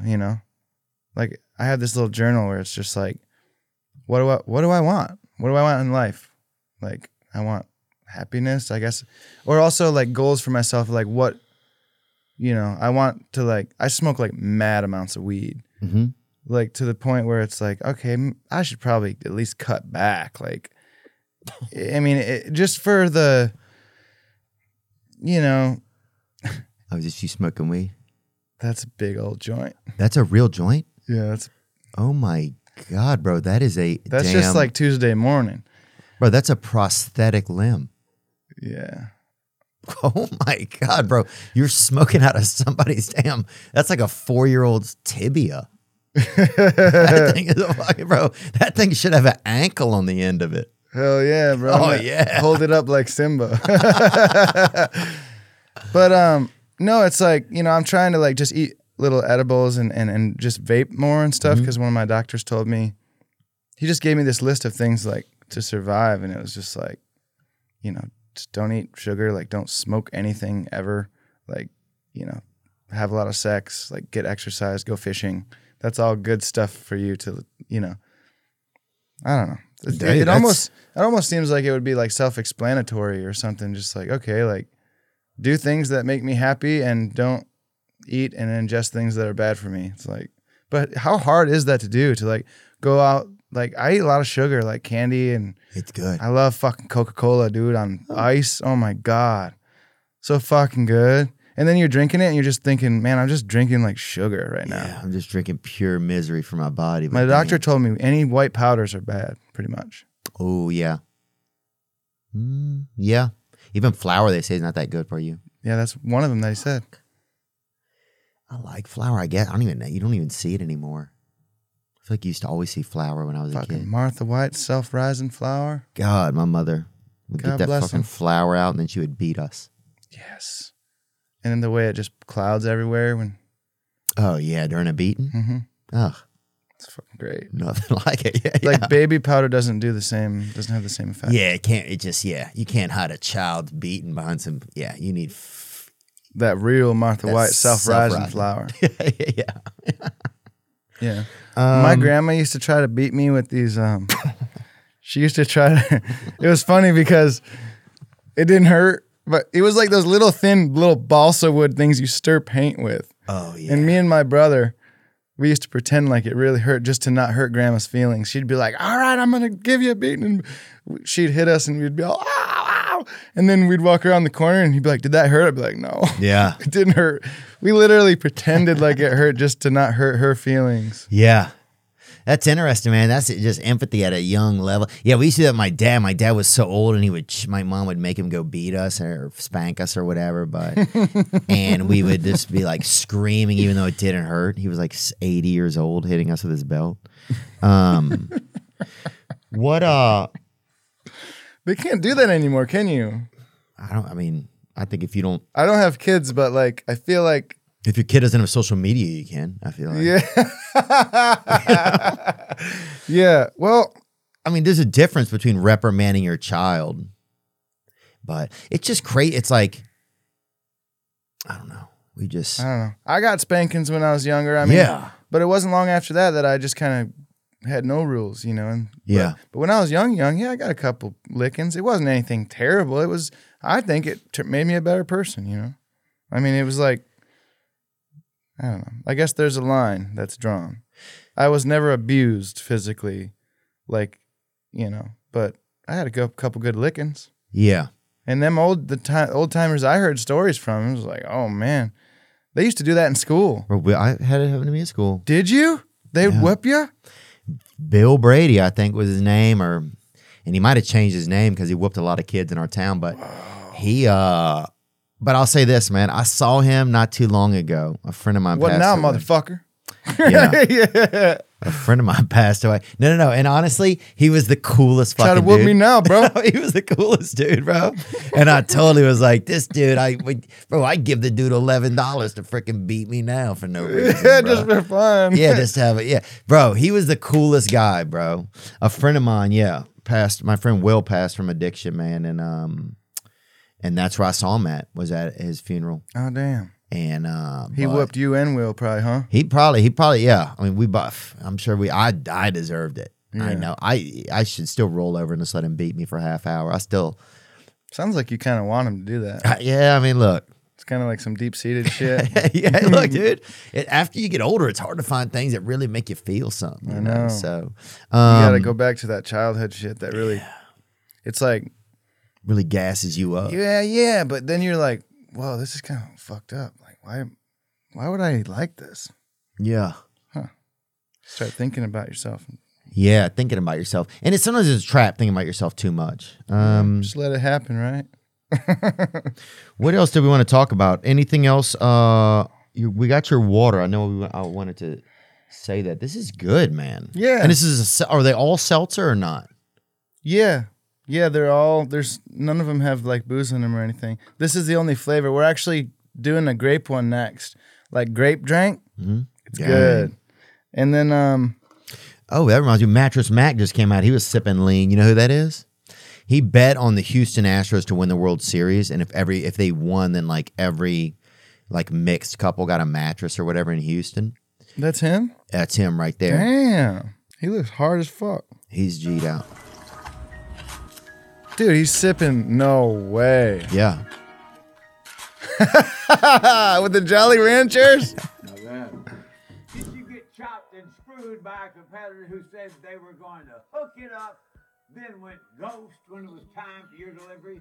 Here at Gallery Furniture, you know, we stay knocking on doors like Pimp C and Little Kiki, and you know when you cop from Gallery Furniture, in 4 hours or less, our delivery team is going to we don't do it for the Gang. Dude. what Gallery Furniture we are all about. We can't leave you riding dirty on that hand-me-down sofa. We need you to shine so clean. when Gang, you- bruh. Dude. That's good, my man. boy. That's where it's at now. I think it's like, hey, you want to pull up, cop this ottoman, you want to pull up, and we'll serve you, we'll break you off with this lazy boy. Yeah. That's where we're at. Yeah. It's just, Hey, speaking of gang, what's the Rat King thing? the Rat King, Do you know what a Rat King is? I've heard about this before. It's a group of rats. It's like a group of rats that their tails are all tangled up. It's the most fucked up thing ever. This guy, my friend said I look like this guy from Teenage Mutant Ninja Turtles, a Rat King. And so it's just a dude who's not doing well, who has a couple of rats with him. Okay, so All right. I get it now. So you kind of are like the ringleader of the rats and shit. I'm just a fucking guy who's just trying to get a little bit of cheese, man, and make it through. That Monterey Jack. Oh yeah, I'm trying to not Monterey Jack off anymore either, dude. I'm trying to lay off the old hand, the old body spout. You know? Are you doing the retention thing? No, I'm not doing that and just saving it up for somebody unless they're gonna pay for it or something. You know? I know. Yeah. What the hell? Any artist collabs you've done? You've done some amazing ones so far, man. You're a Grammy winner. You got to sit there with your parents and go to the red carpet and go to the Grammys.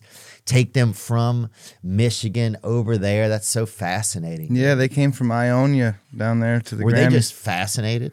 Yeah, I mean, they're just proud of me and I'm proud of them and we're all just like really happy, and my brother's got 2 young kids, my niece and nephew, Jimmy and Bill, and they're just like really awesome. And I don't know, my family is just doing so good these days and that's all I've ever wanted, It's like we've had some rough patches as every family does and stuff, Yeah. but man, we've kind of, I don't know, everybody's just doing pretty good these days and it just makes me so happy because that's what I've always really wanted is just for everybody to be okay, Yeah. and I think a lot of people can relate to that, man. Hell you know? yeah. I think a lot of people can relate to that. yeah, it was cool bringing them out there. And my dad's, that's as far west as he's ever gone. He's only been on an airplane twice. Wow. He's a 55. He's, born in 1955, only been on an airplane 2 times. And this was in the last year. Wow. First time to LA. Yeah. Oh, that's a crazy experience. That's such a ride. Yeah. And to get to be at the Grammys and see all those other musicians and stuff. And for my mom too, I remember growing up, she would watch the E channel and stuff, and she's into the fashion. She's into all that shit. She used to watch the red carpet shit. So it was cool to be able to bring her and for her to see all them crazy outfits and shit like that. She's all into that shit. So it was kind of neat. But I just love my dad's that one guy was like, "Who are you wearing?" And he's like, "I got Levi's." He's like, "My son bought me this shirt and this came from, I got it at a Western store." It's just it's so, it's not no Gucci or nothing. It's just no, it's perfect, dude. got it at a Western store. Yeah. What music are you listening to right now, Billy? People ask you all the time. Let's Anybody's see. Let's popping just in see your if head? I pull up my Spotify. What? Yeah, what pops up? Let's see. I'll go on repeat. Okay, I'm just gonna read them down. Yeah. On repeat. Number 1, The Grudge, Tool. That's only on there because I had to learn that because I sat in with Tool and I had to listen to that song about 300 fucking times that day. Paris, Suicide Boys, number 2. Suicide Boys? Yep. No way, bro. They're gonna come on in April. Are they? Yeah, bro. I just Fuck texted yeah. with Ruby and Scrim last night. That's crazy. Dude, that's crazy. You said them, Oh dude. my God, I fuck with them hard. Bro, Okay, they're now check this out. We got Tool, we got Suicide Boys, directly to James King, the old swinging bridge.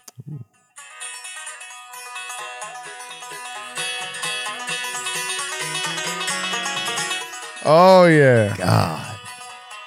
And then we got Pike County Breakdown.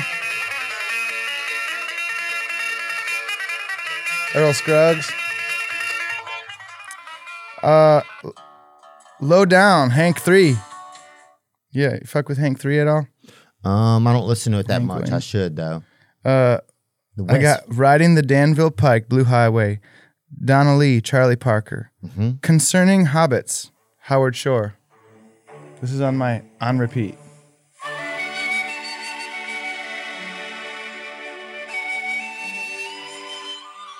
So, I love that, man. oh yeah, you guys probably can't play that shit on there. My bad. That's okay. We can still on the audio version we can. The Flower and the Corpse, Flesh and Blood Robot.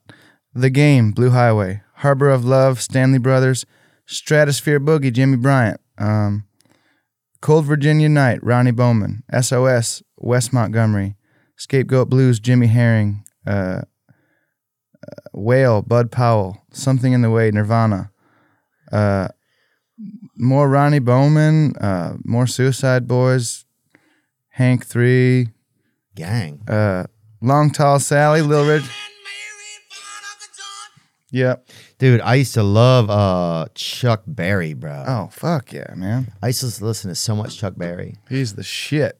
What have I been listening? I was listening to Steven Wilson Jr. Mm-hmm. Is there anything else that you want to share, Billy, or anything else you were thinking about? Well, Did you want to play anything? Are you cool? You don't have. I'm not saying you have to at all. And I just saw you. I could play something. You brought an instrument. Yeah, let me rock a piss or something. I could pick a little bit. Yeah. Yeah, I'd love to. Dude. One question I had. Is there something on your mind? Well, no, I was just saying, I've just been working on a record like the last couple weeks. We started out in LA working at this studio, and it's just like I'm kind of at the point in my career right now where I just don't feel like I need to go into like a big studio and have all that. Like, so the last year and a half, I've been sort of building a studio at my house, and we just started cutting there. We've done 2 sessions so far. Like we were there for like a week, and then we were there for like 5 days. So I got like 21 new songs in the can. Wow. That I recorded at home. And it's so awesome because like, the vibe is so killer there. We have the whole house, and then the studio is just like one little section. So whenever you're not in the studio, you have a whole house. Plus I sort of live out in the country, and like we can like ride bikes and stuff while we're at the studio and like go outside and just, it's just like such a killer vibe. So that's what I've been doing the last couple weeks is working at home and making a record, and it's pretty badass, man. I'm loving like having my own studio to work at. Yeah. Oh yeah. I mean it's one reason why I like having my job here at home. It's nice to be able to just have your job at home. Oh yeah. Do you have a family at home or no? I have a wife. Oh, you do? And I have a cat. Okay, that's a family. Yep. Oh, in some cultures, yeah. Japan. In Japan, that's considered, I think, a large family. Right. Yeah. Cool, man. Yeah. Well, let me rock a piss and I'll pick a tune for you. Or Yeah, something. will you? Yeah. That'd be sweet of you, man. Thank you so much. Wow. This guitar right here is like, it's my pride and joy. This is a 1940 Martin D28. Praise God, baby. Dang. Yeah, man. Wow, who gave it to you? I did.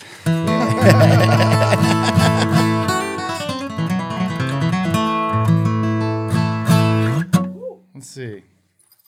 You recording in there? Well, since we were talking about all that.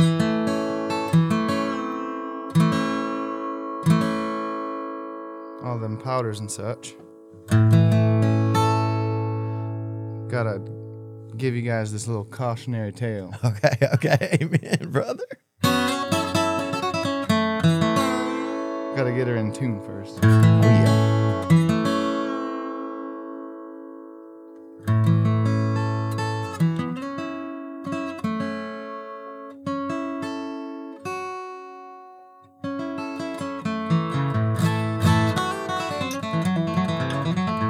All right, here goes the old cocaine blues.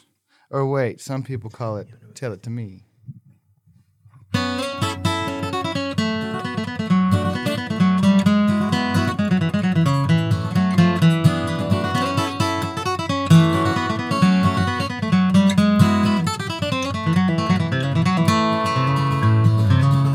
Well, sniffing that cocaine all over town, honey, don't let my deal go down. Hey, hey, buddy, let the cocaine be. It was meant for horses, not for men. Doctor said he'd kill you, but he didn't know when. Hey, hey, buddy, let the cocaine be. Yeah, tell it to me. Drink corn liquor, let the cocaine be. Hey, hey, buddy, let the cocaine be. Yeah, tell it to me. Drink corn liquor, let the cocaine be. Hey, hey, buddy, let the cocaine be.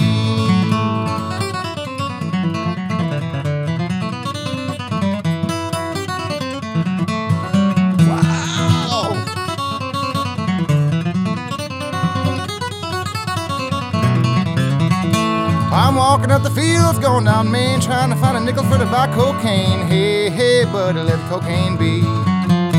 It'll burn out your nose, your eyes turn red. The goddamn cocaine will kill you dead. Hey, hey, buddy, let the cocaine be. Yeah, tell it to me. Drink corn liquor, let the cocaine be. Hey, hey, buddy, let the cocaine be. Yeah, tell it to me. Drink corn liquor, let the cocaine be. Hey, hey, buddy, let the cocaine be.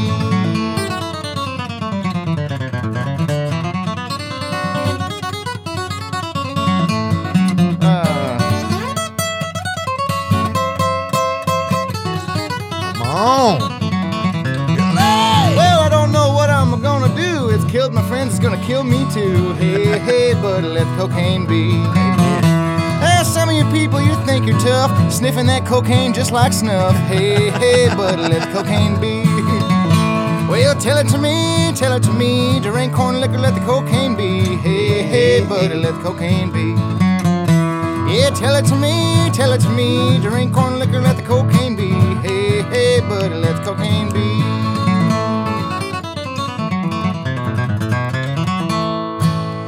Wow. Hell yeah, man. Bro, that's so cool. Wow, man.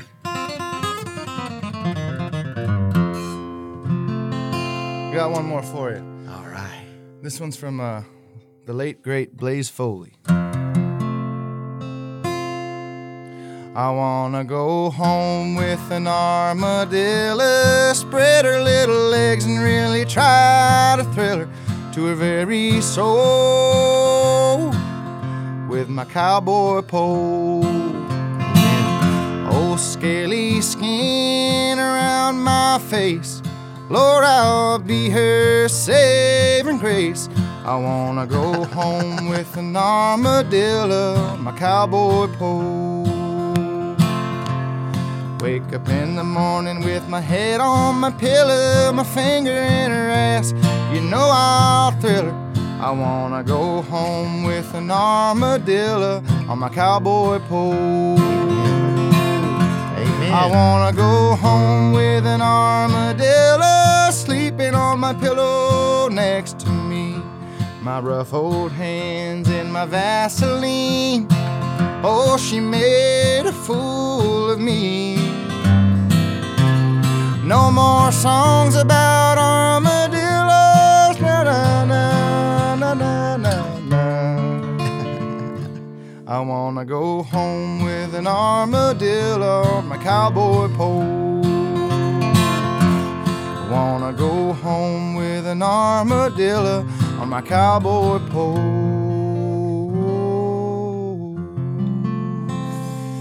Let's go. Bro, that's so cool, The old man. armadillo song. Yeah. Hey, bro, look. Everybody wants to catch a stray, man. That's for damn sure. God, yeah, because sometimes you're just laying there after you hit them and you're like, now what do we do? Billy Strings, dude.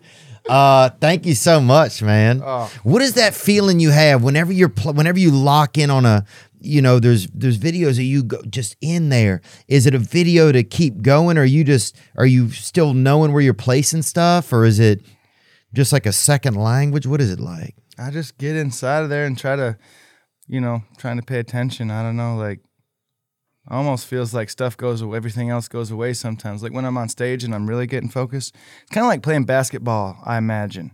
It's like you got to pay attention. If somebody passes you the ball and you're not ready to catch it, you know what I mean? With me and my band, it's like we're just in there. We're super focused. We're playing, and it's like we're passing the ball around. It's like, I imagine it's kind of like playing ball, It's like you got to be in the fucking focus, Yeah. Wow, it's fascinating, man. Dude, thanks so much, bro. You made me, dude, you just... Thank you, brother. I think I was just kind of having a day too, and just like, this was just like about like, it just made me like feel like what's important, just talking about stuff with people. It's important, Yeah. Yeah, man. Thank you so much, Billy Strings. Check him out wherever he is. Where will people be able? I mean, you'll just be touring again sometime. It's so funny. I was just because I've been going to places where you had played, and everybody's like, that motherfucker's crazy. That's what they say everywhere, bro. That's awesome. It's awesome. Well, man, if you ever want to come out to a show, just let me know. I'll put you on the list and stuff. You're always welcome. So, I appreciate it, man. Same, bro. Thank you so much. Billy Strings. thank you. Now I'm just floating on the breeze, and I feel I'm falling like these leaves. I must be cornerstone. Oh.